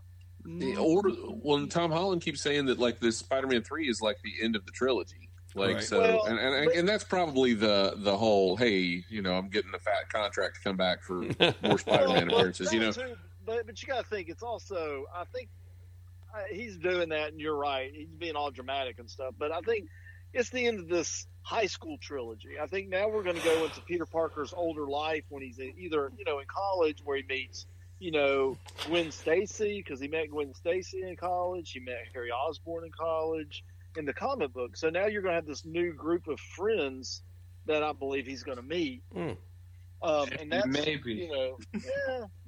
Maybe, just maybe, Spider-Man won't have to be, like, I don't know, a multiversal superhero. Like, now, see, what I don't think, I think PMR is wrong. I think you're hitting the nail on the head, Alex. I think what you're going to get is the backdrop of Spider-Man being the Fantastic Four, by and large. I think it's going to be, that's what you're going to have. You're going to have symbiote. You're going to have, because the guy that's done the Spider-Man movies is doing Fantastic Four, right? Peter is the de facto Tony Stark since Tony's dead. You've got Reed Richards. You've got a symbiote in play and aliens in play with the symbiote. I think what the backdrop's going to be him and the Fantastic Four, at least for one movie, if not multiple. I think you're gonna have Johnny Storm return, as a recurring character. I think that'd be great, but honest to God, I think the best thing that I think Sony and Marvel both know this because there's so much chatter about it. I think the best thing for this character, especially with John Watts going to Fantastic Four, is get a new creative team behind it. Keep Tom Holland, but make these stories smaller.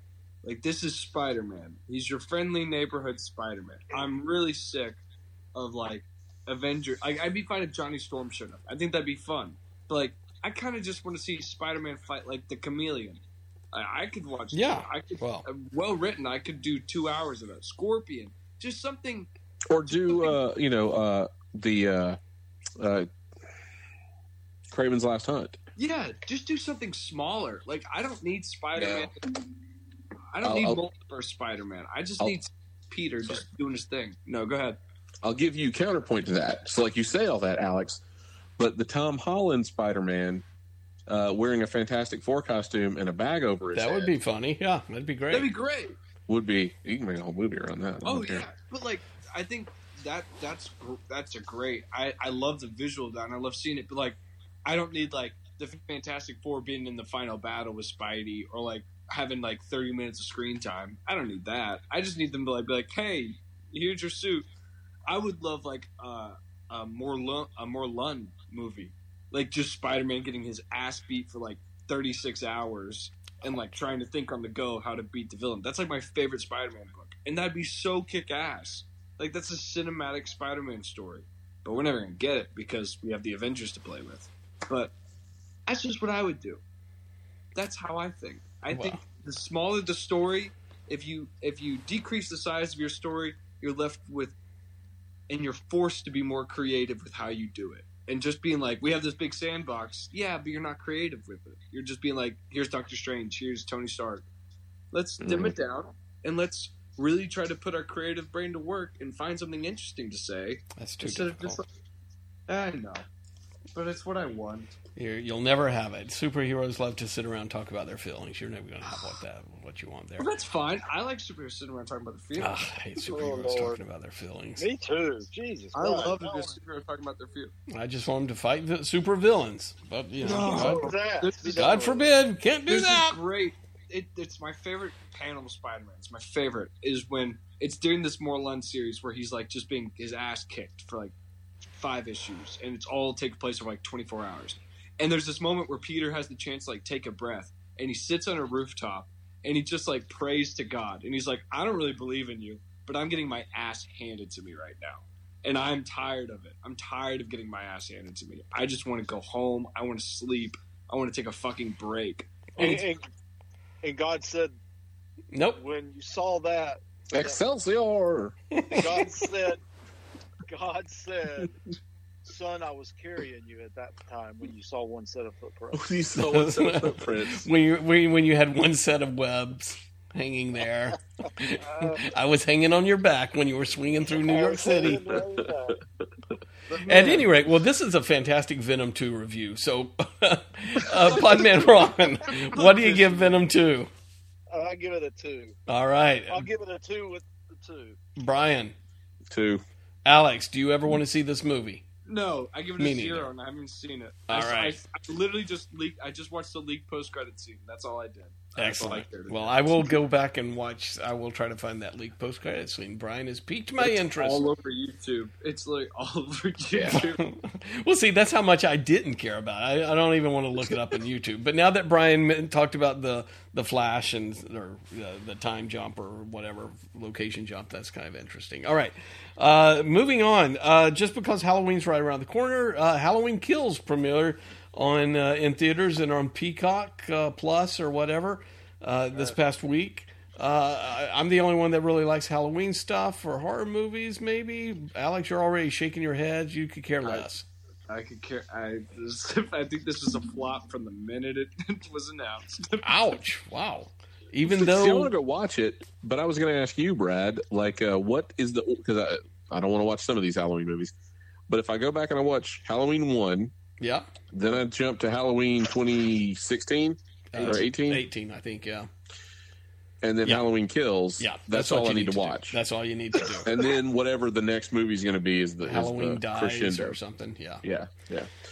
So yeah, Halloween that's all you 1, need to do. Halloween 2018, Halloween Kills, and then whatever the next one is. That's the actual Laurie Strode trilogy, I guess. Yes, the quadrilogy. Yeah, I mean, again, in Podman Ron, you have no desire to see it. No.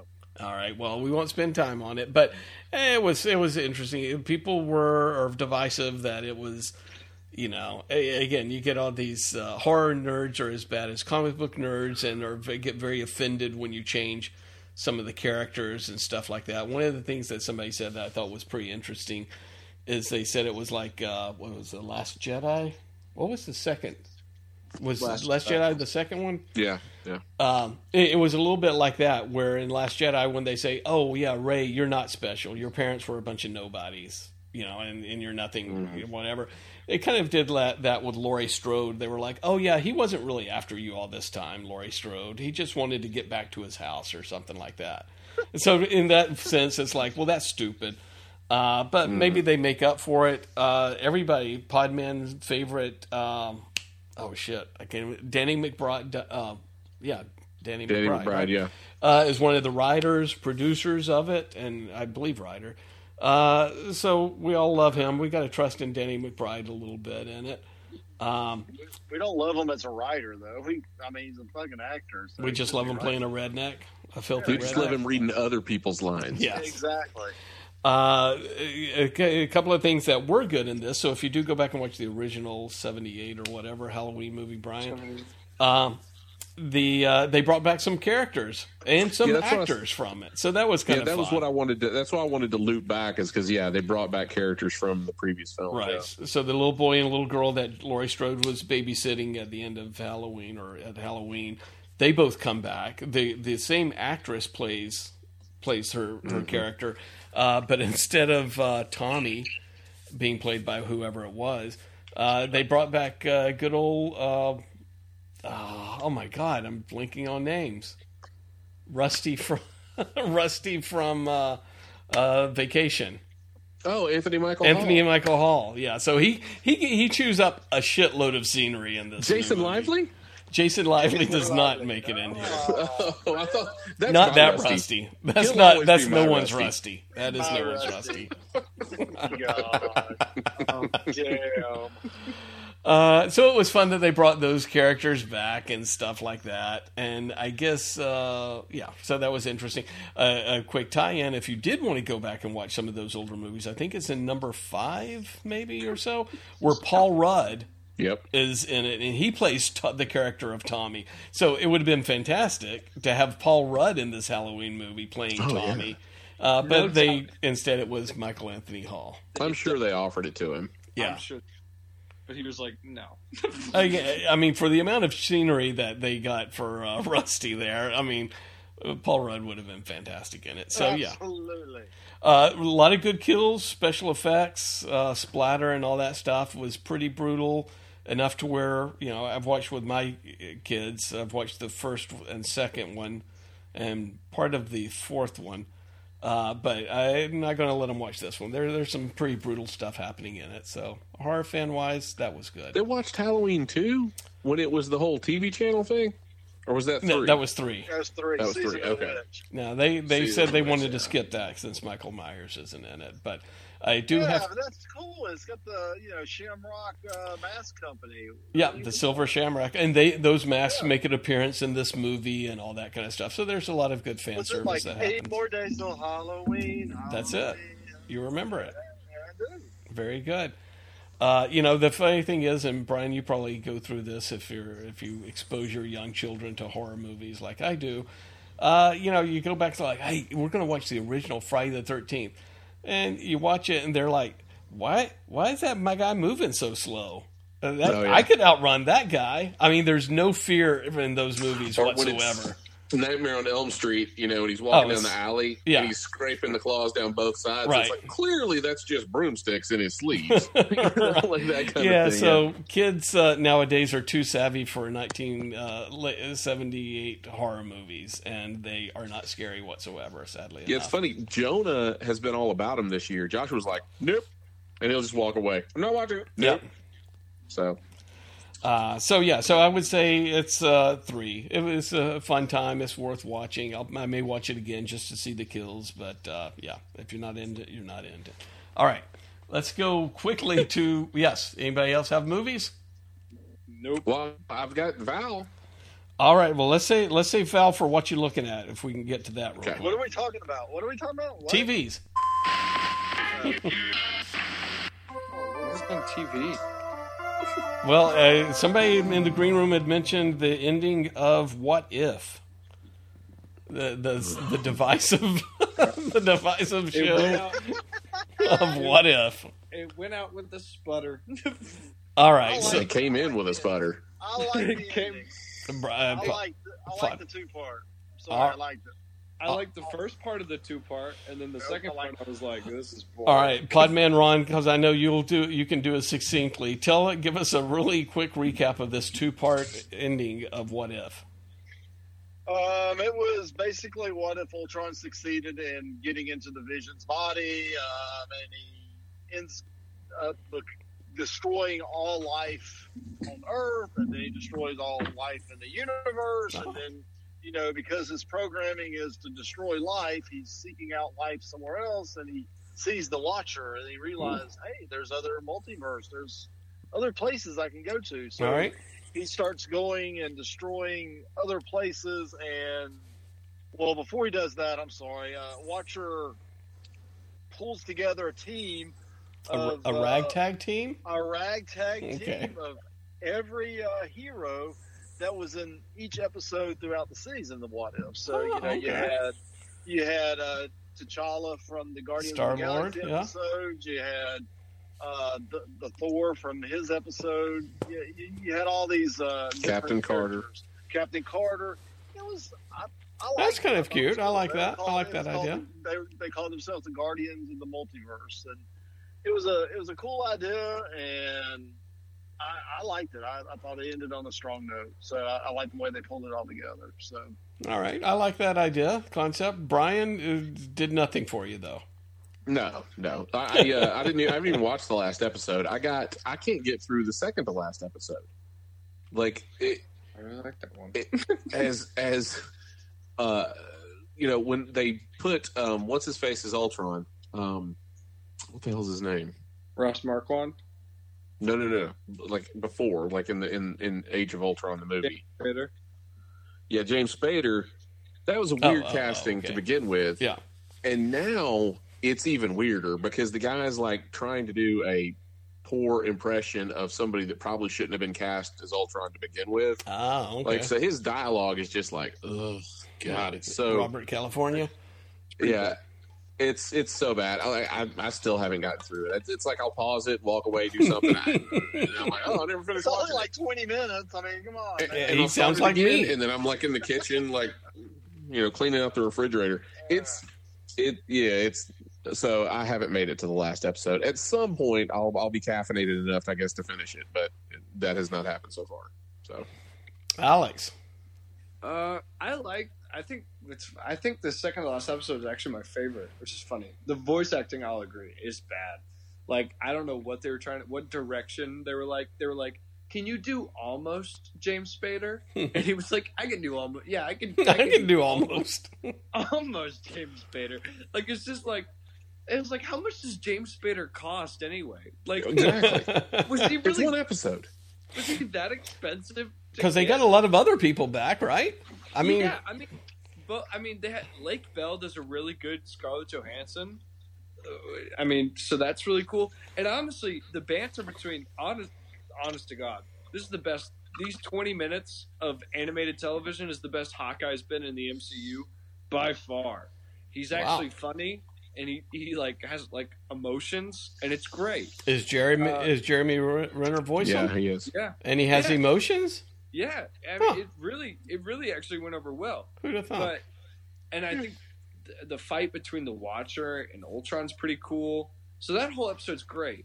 And then you get to the next episode, and it's like, oh, they're coming together. But it's just like, it feels so disconnected at that point because from the rest of the MCU, because these characters are doing these ginormous feats that you're like, oh, my Doctor Strange can't do this. My Star-Lord can't do this.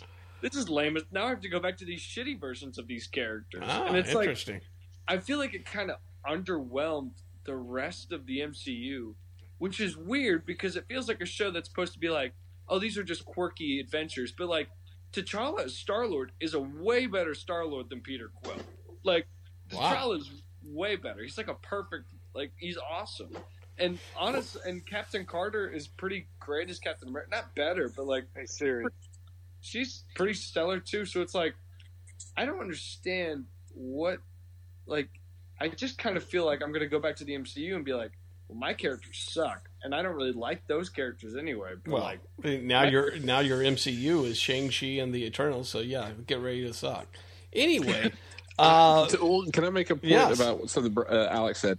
I feel like they didn't. When they asked him, "Hey, can you do James Spader?" He just said, "No, no, I can't."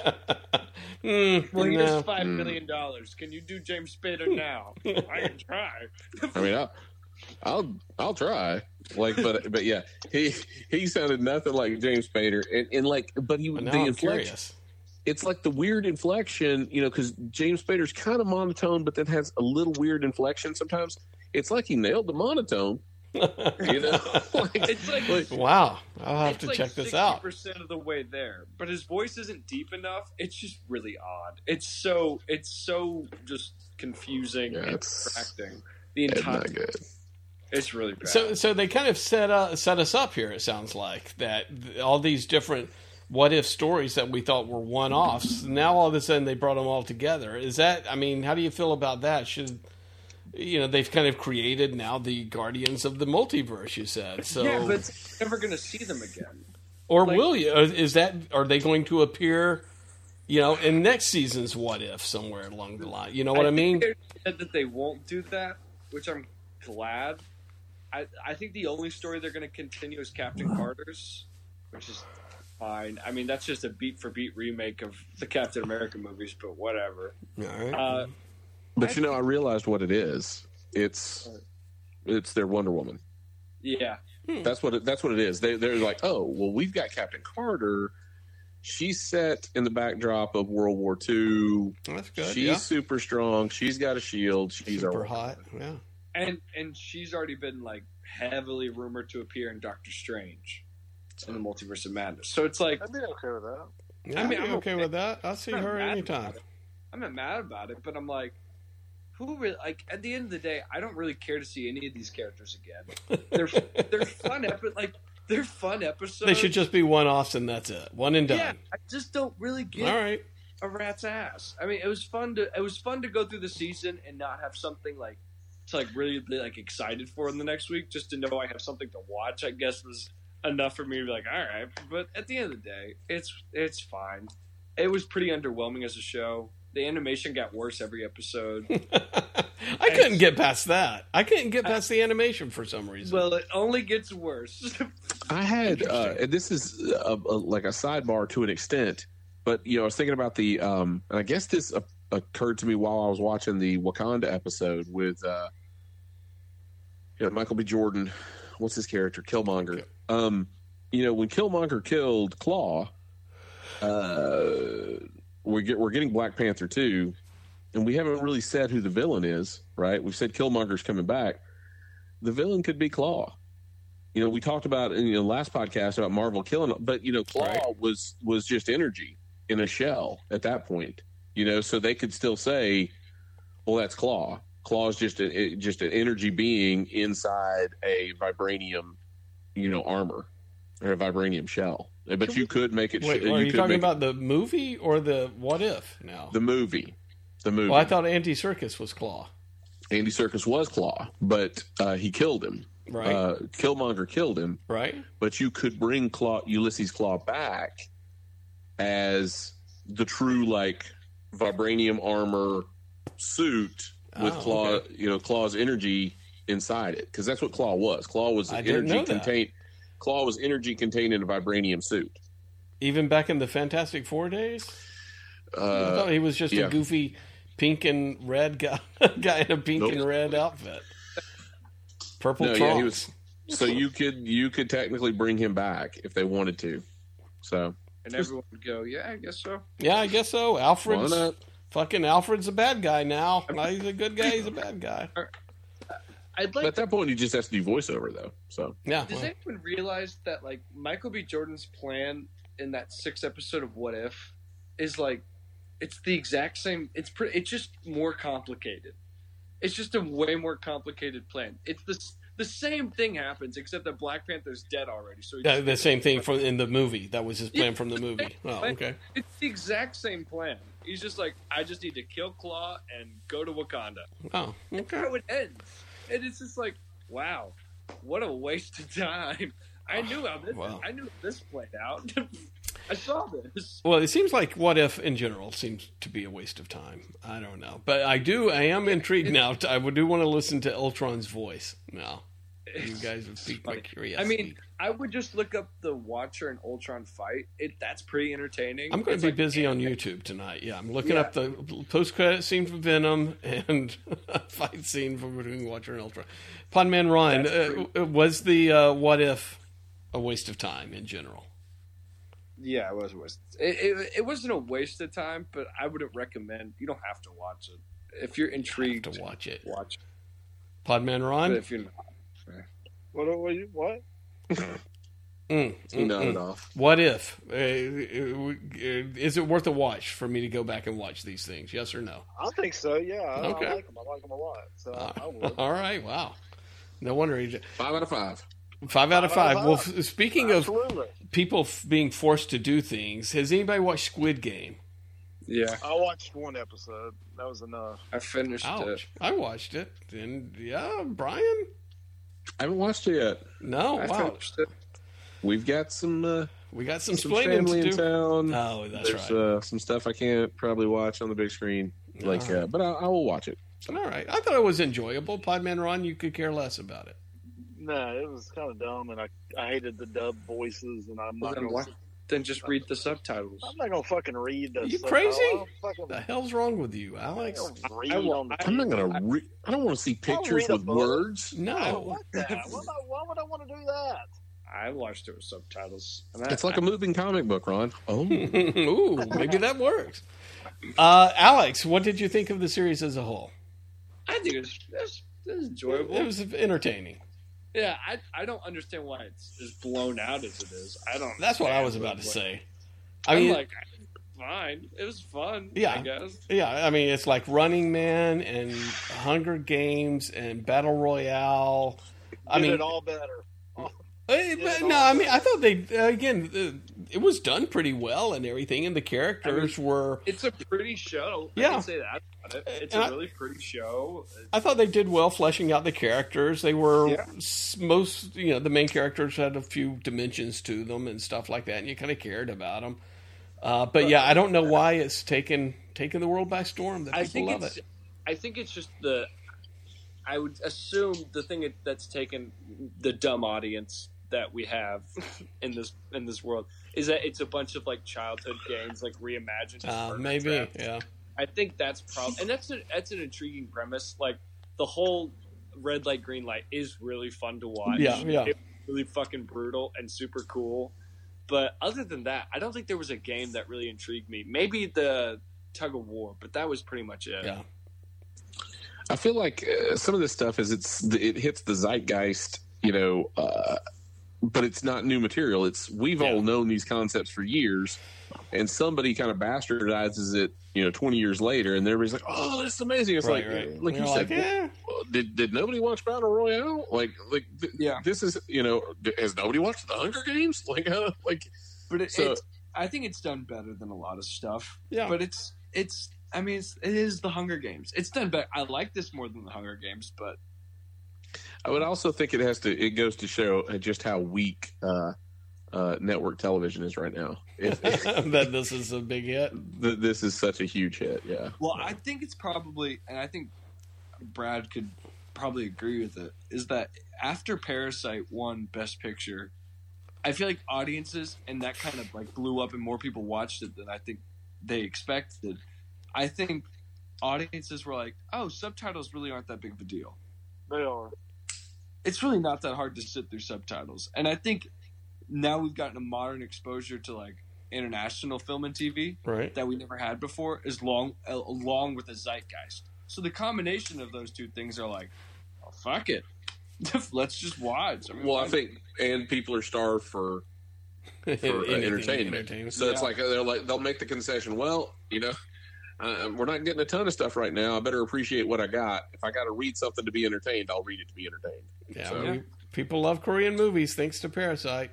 I ain't mad about it. Really I would not watch the dub of this. I watched like one clip, and it just the dialogue just does not match up. Yeah, people have said just how bad the dialogue is on this, like the dubbing and everything. So yeah, it just does not add up for translation. Yeah, good enough. All right, I still recommend go watch The Host. We rewatched that on Amazon. I've watched The Host. Yeah, there you go. Good monster movie. It's a good monster movie. I watched Modern Love on Amazon Prime. That does not count as a Korean horror movie, I don't think. It's great. All right, fine. Did you watch Annette yet?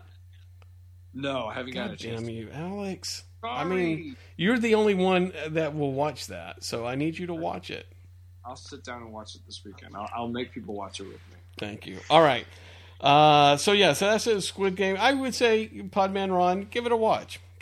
Brian, I hope you get to watch it as soon as those pestering Aunt Flo leaves the house. But don't force yourself to watch it. I would say go ahead and force yourself to watch it. I mean, again, it's not fantastic, but it's entertaining, and it was only 5 episodes, I think, 5 or 6. That's easy. So it's goes down pretty quickly. Yeah, you can fish it. And it's got a cute little old man in there, Podman Ron. You should love that because you love cute little old people. I do, but it just didn't do it. I don't see the fascination. It was terribly dubbed, and it was just dumb. I mean, what's the man care about getting his debt paid off? He's old. He'll be dead soon. Yeah, he'll be dead. Exactly.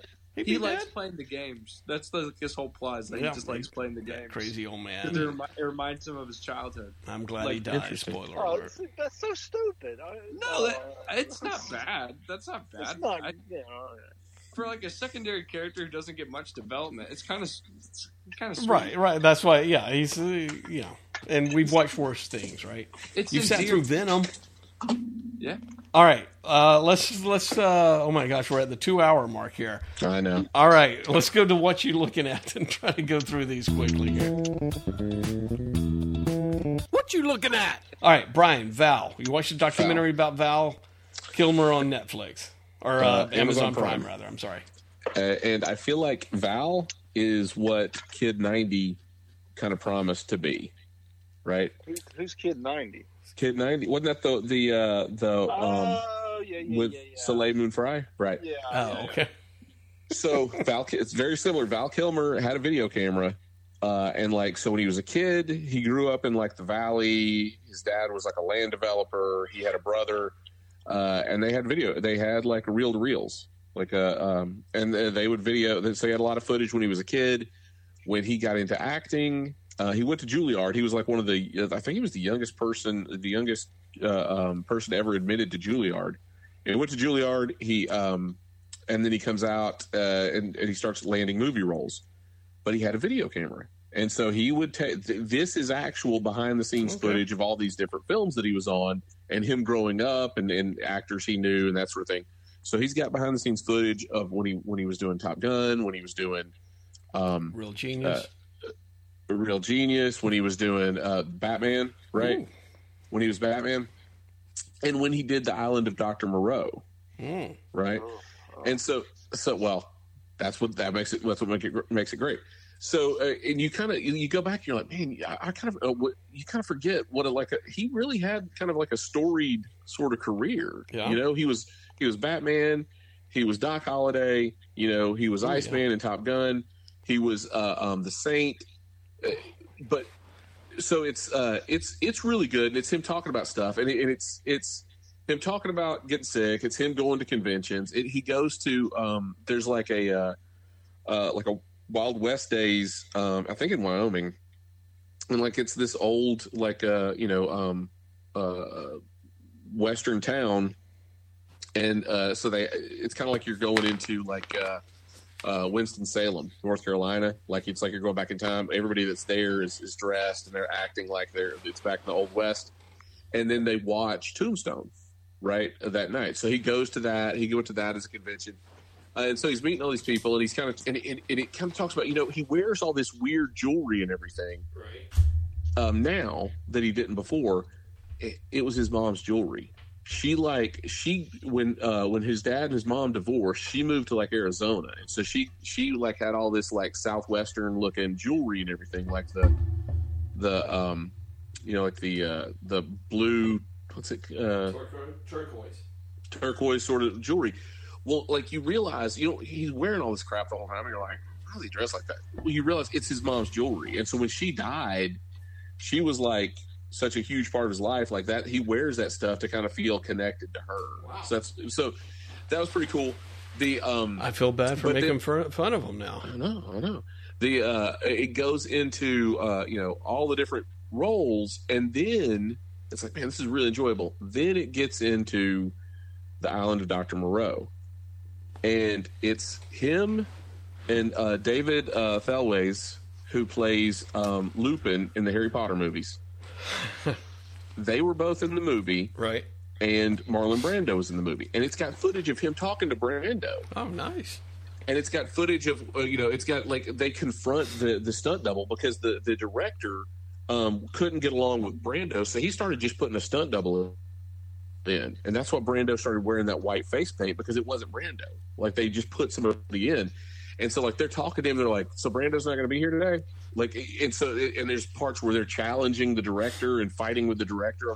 So you heard, in the 90s, this was a huge, the movie was such a flop and there was all sorts of problems on the set.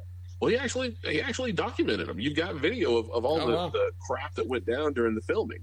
So, it's a very good movie. It's very interesting, and it's not only is it him and kind of what his career was. You get these little time capsules of all the movies he was in, which were all huge movies. It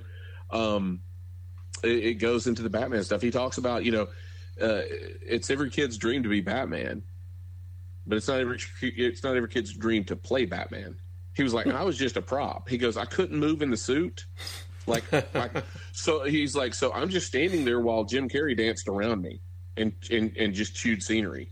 He goes, you could have put anybody in that suit and had him stand there. Oh.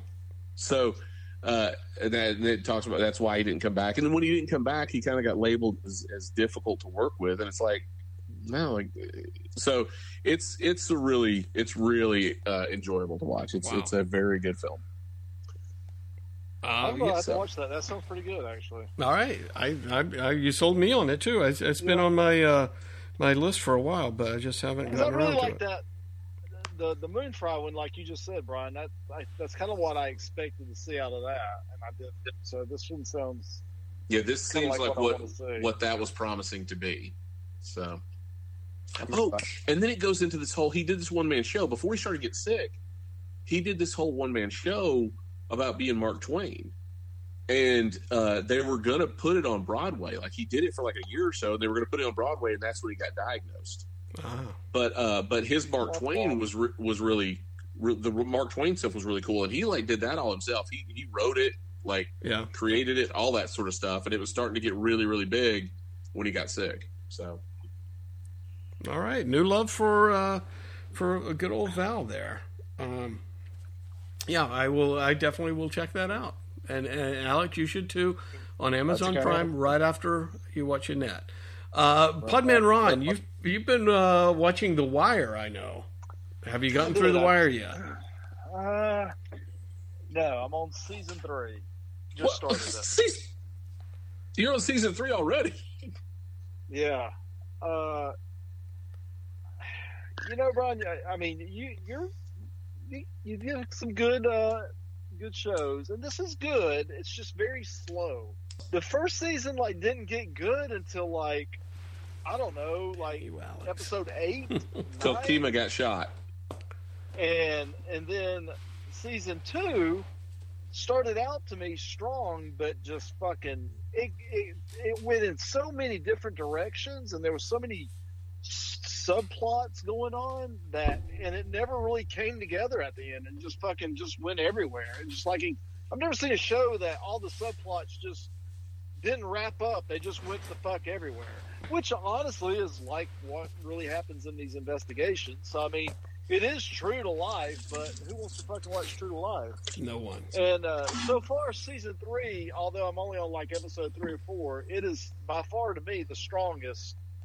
It started out strong. The characters, they're more developed. They're more together already. It seemed like season 2 took forever to get the main character with the rest of the team. I mean, which was kind of weird. So, but yeah, I'm enjoying season 3 a lot better. But honestly, I don't know how anybody ever got out of season 1 or 2 of those. I mean, it was just very, very slow to me. Well, but see, that's the thing is, once you've got the characters on lock, you appreciate it more. You're right. Yeah. Oh, I agree with you, but it takes forever to get them on lock. I mean, it's like, oh my God. If you went through and watched this, if you literally watched all 5 seasons, get to the end and go, I'm going to watch episode 1 again. I'm just going to sit down and watch episode. Yeah. If you watch, by the time you're done with episode 1, you're gonna be like, "Oh shit, I got to watch this whole thing over again." And I get it, but I probably will never do that. Well, just do that when you get to the end. Just watch episode 1. I will say, like you said, it's like a smorgasbord of popular actors today. That's in it. Lance Reddick. I mean, Dominic West. I don't really know what he's been in, but he looks familiar to me, so I'm sure he's been in some other stuff. There's just a shitload of actors and actresses that's on here.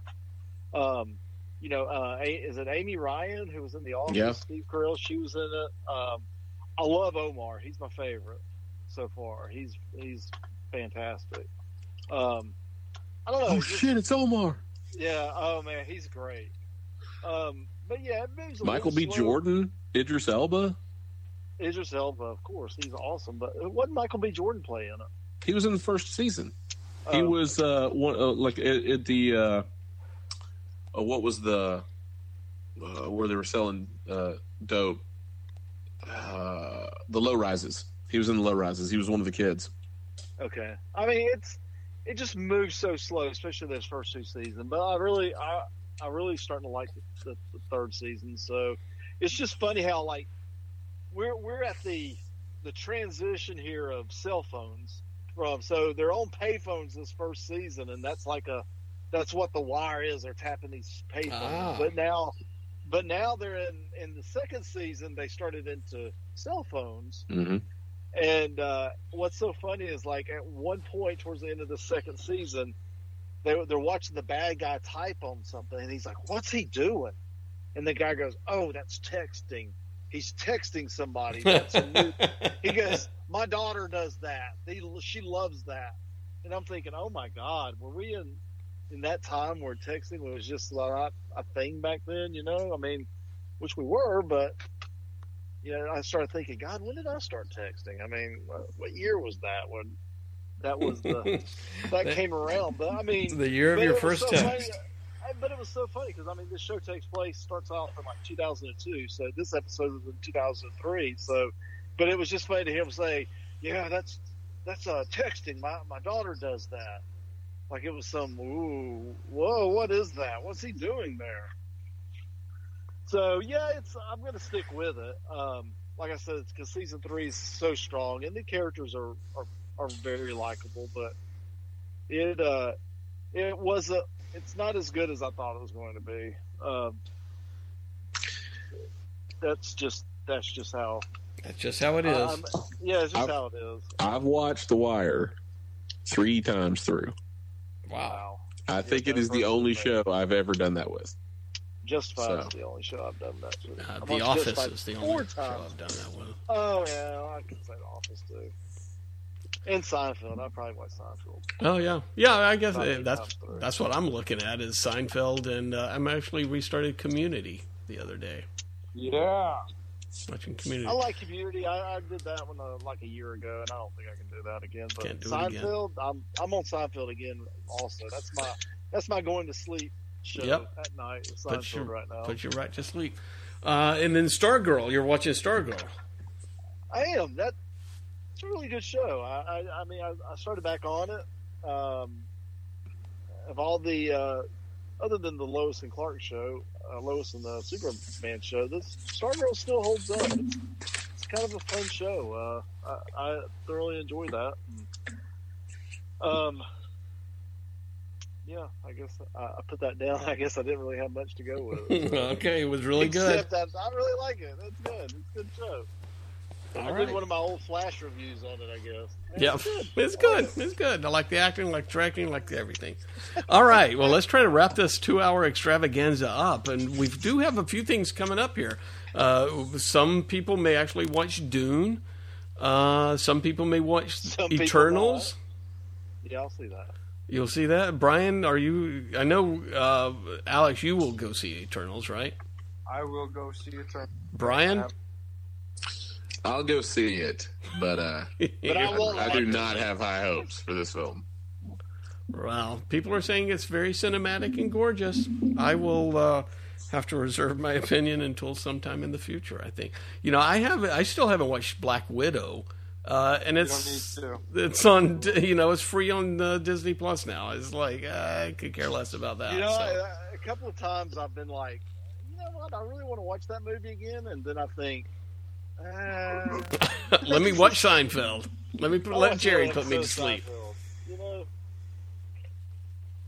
So yeah. All right, so we got a few things coming up here in the future. Yeah, we got some stuff. We're doing James Bond next week. James Bond episode next week for Halloween. Everybody bring your favorite and your least favorite James Bond movie. Okay. Moonraker is mine for both of them. And your favorite James Bond. Ooh. All right. Tough choices to make here, fellas. James Bond episode? I think for Your Eyes Only is got to be a strong candidate for Roger Moore, right? That's probably the best Roger Moore, isn't it? I'm not going to say. Yeah. Hey, we're saving it for next week. Being Brad. That's a being Brad sidebar. Hush your mouth. Until next time. Save it for the podcast.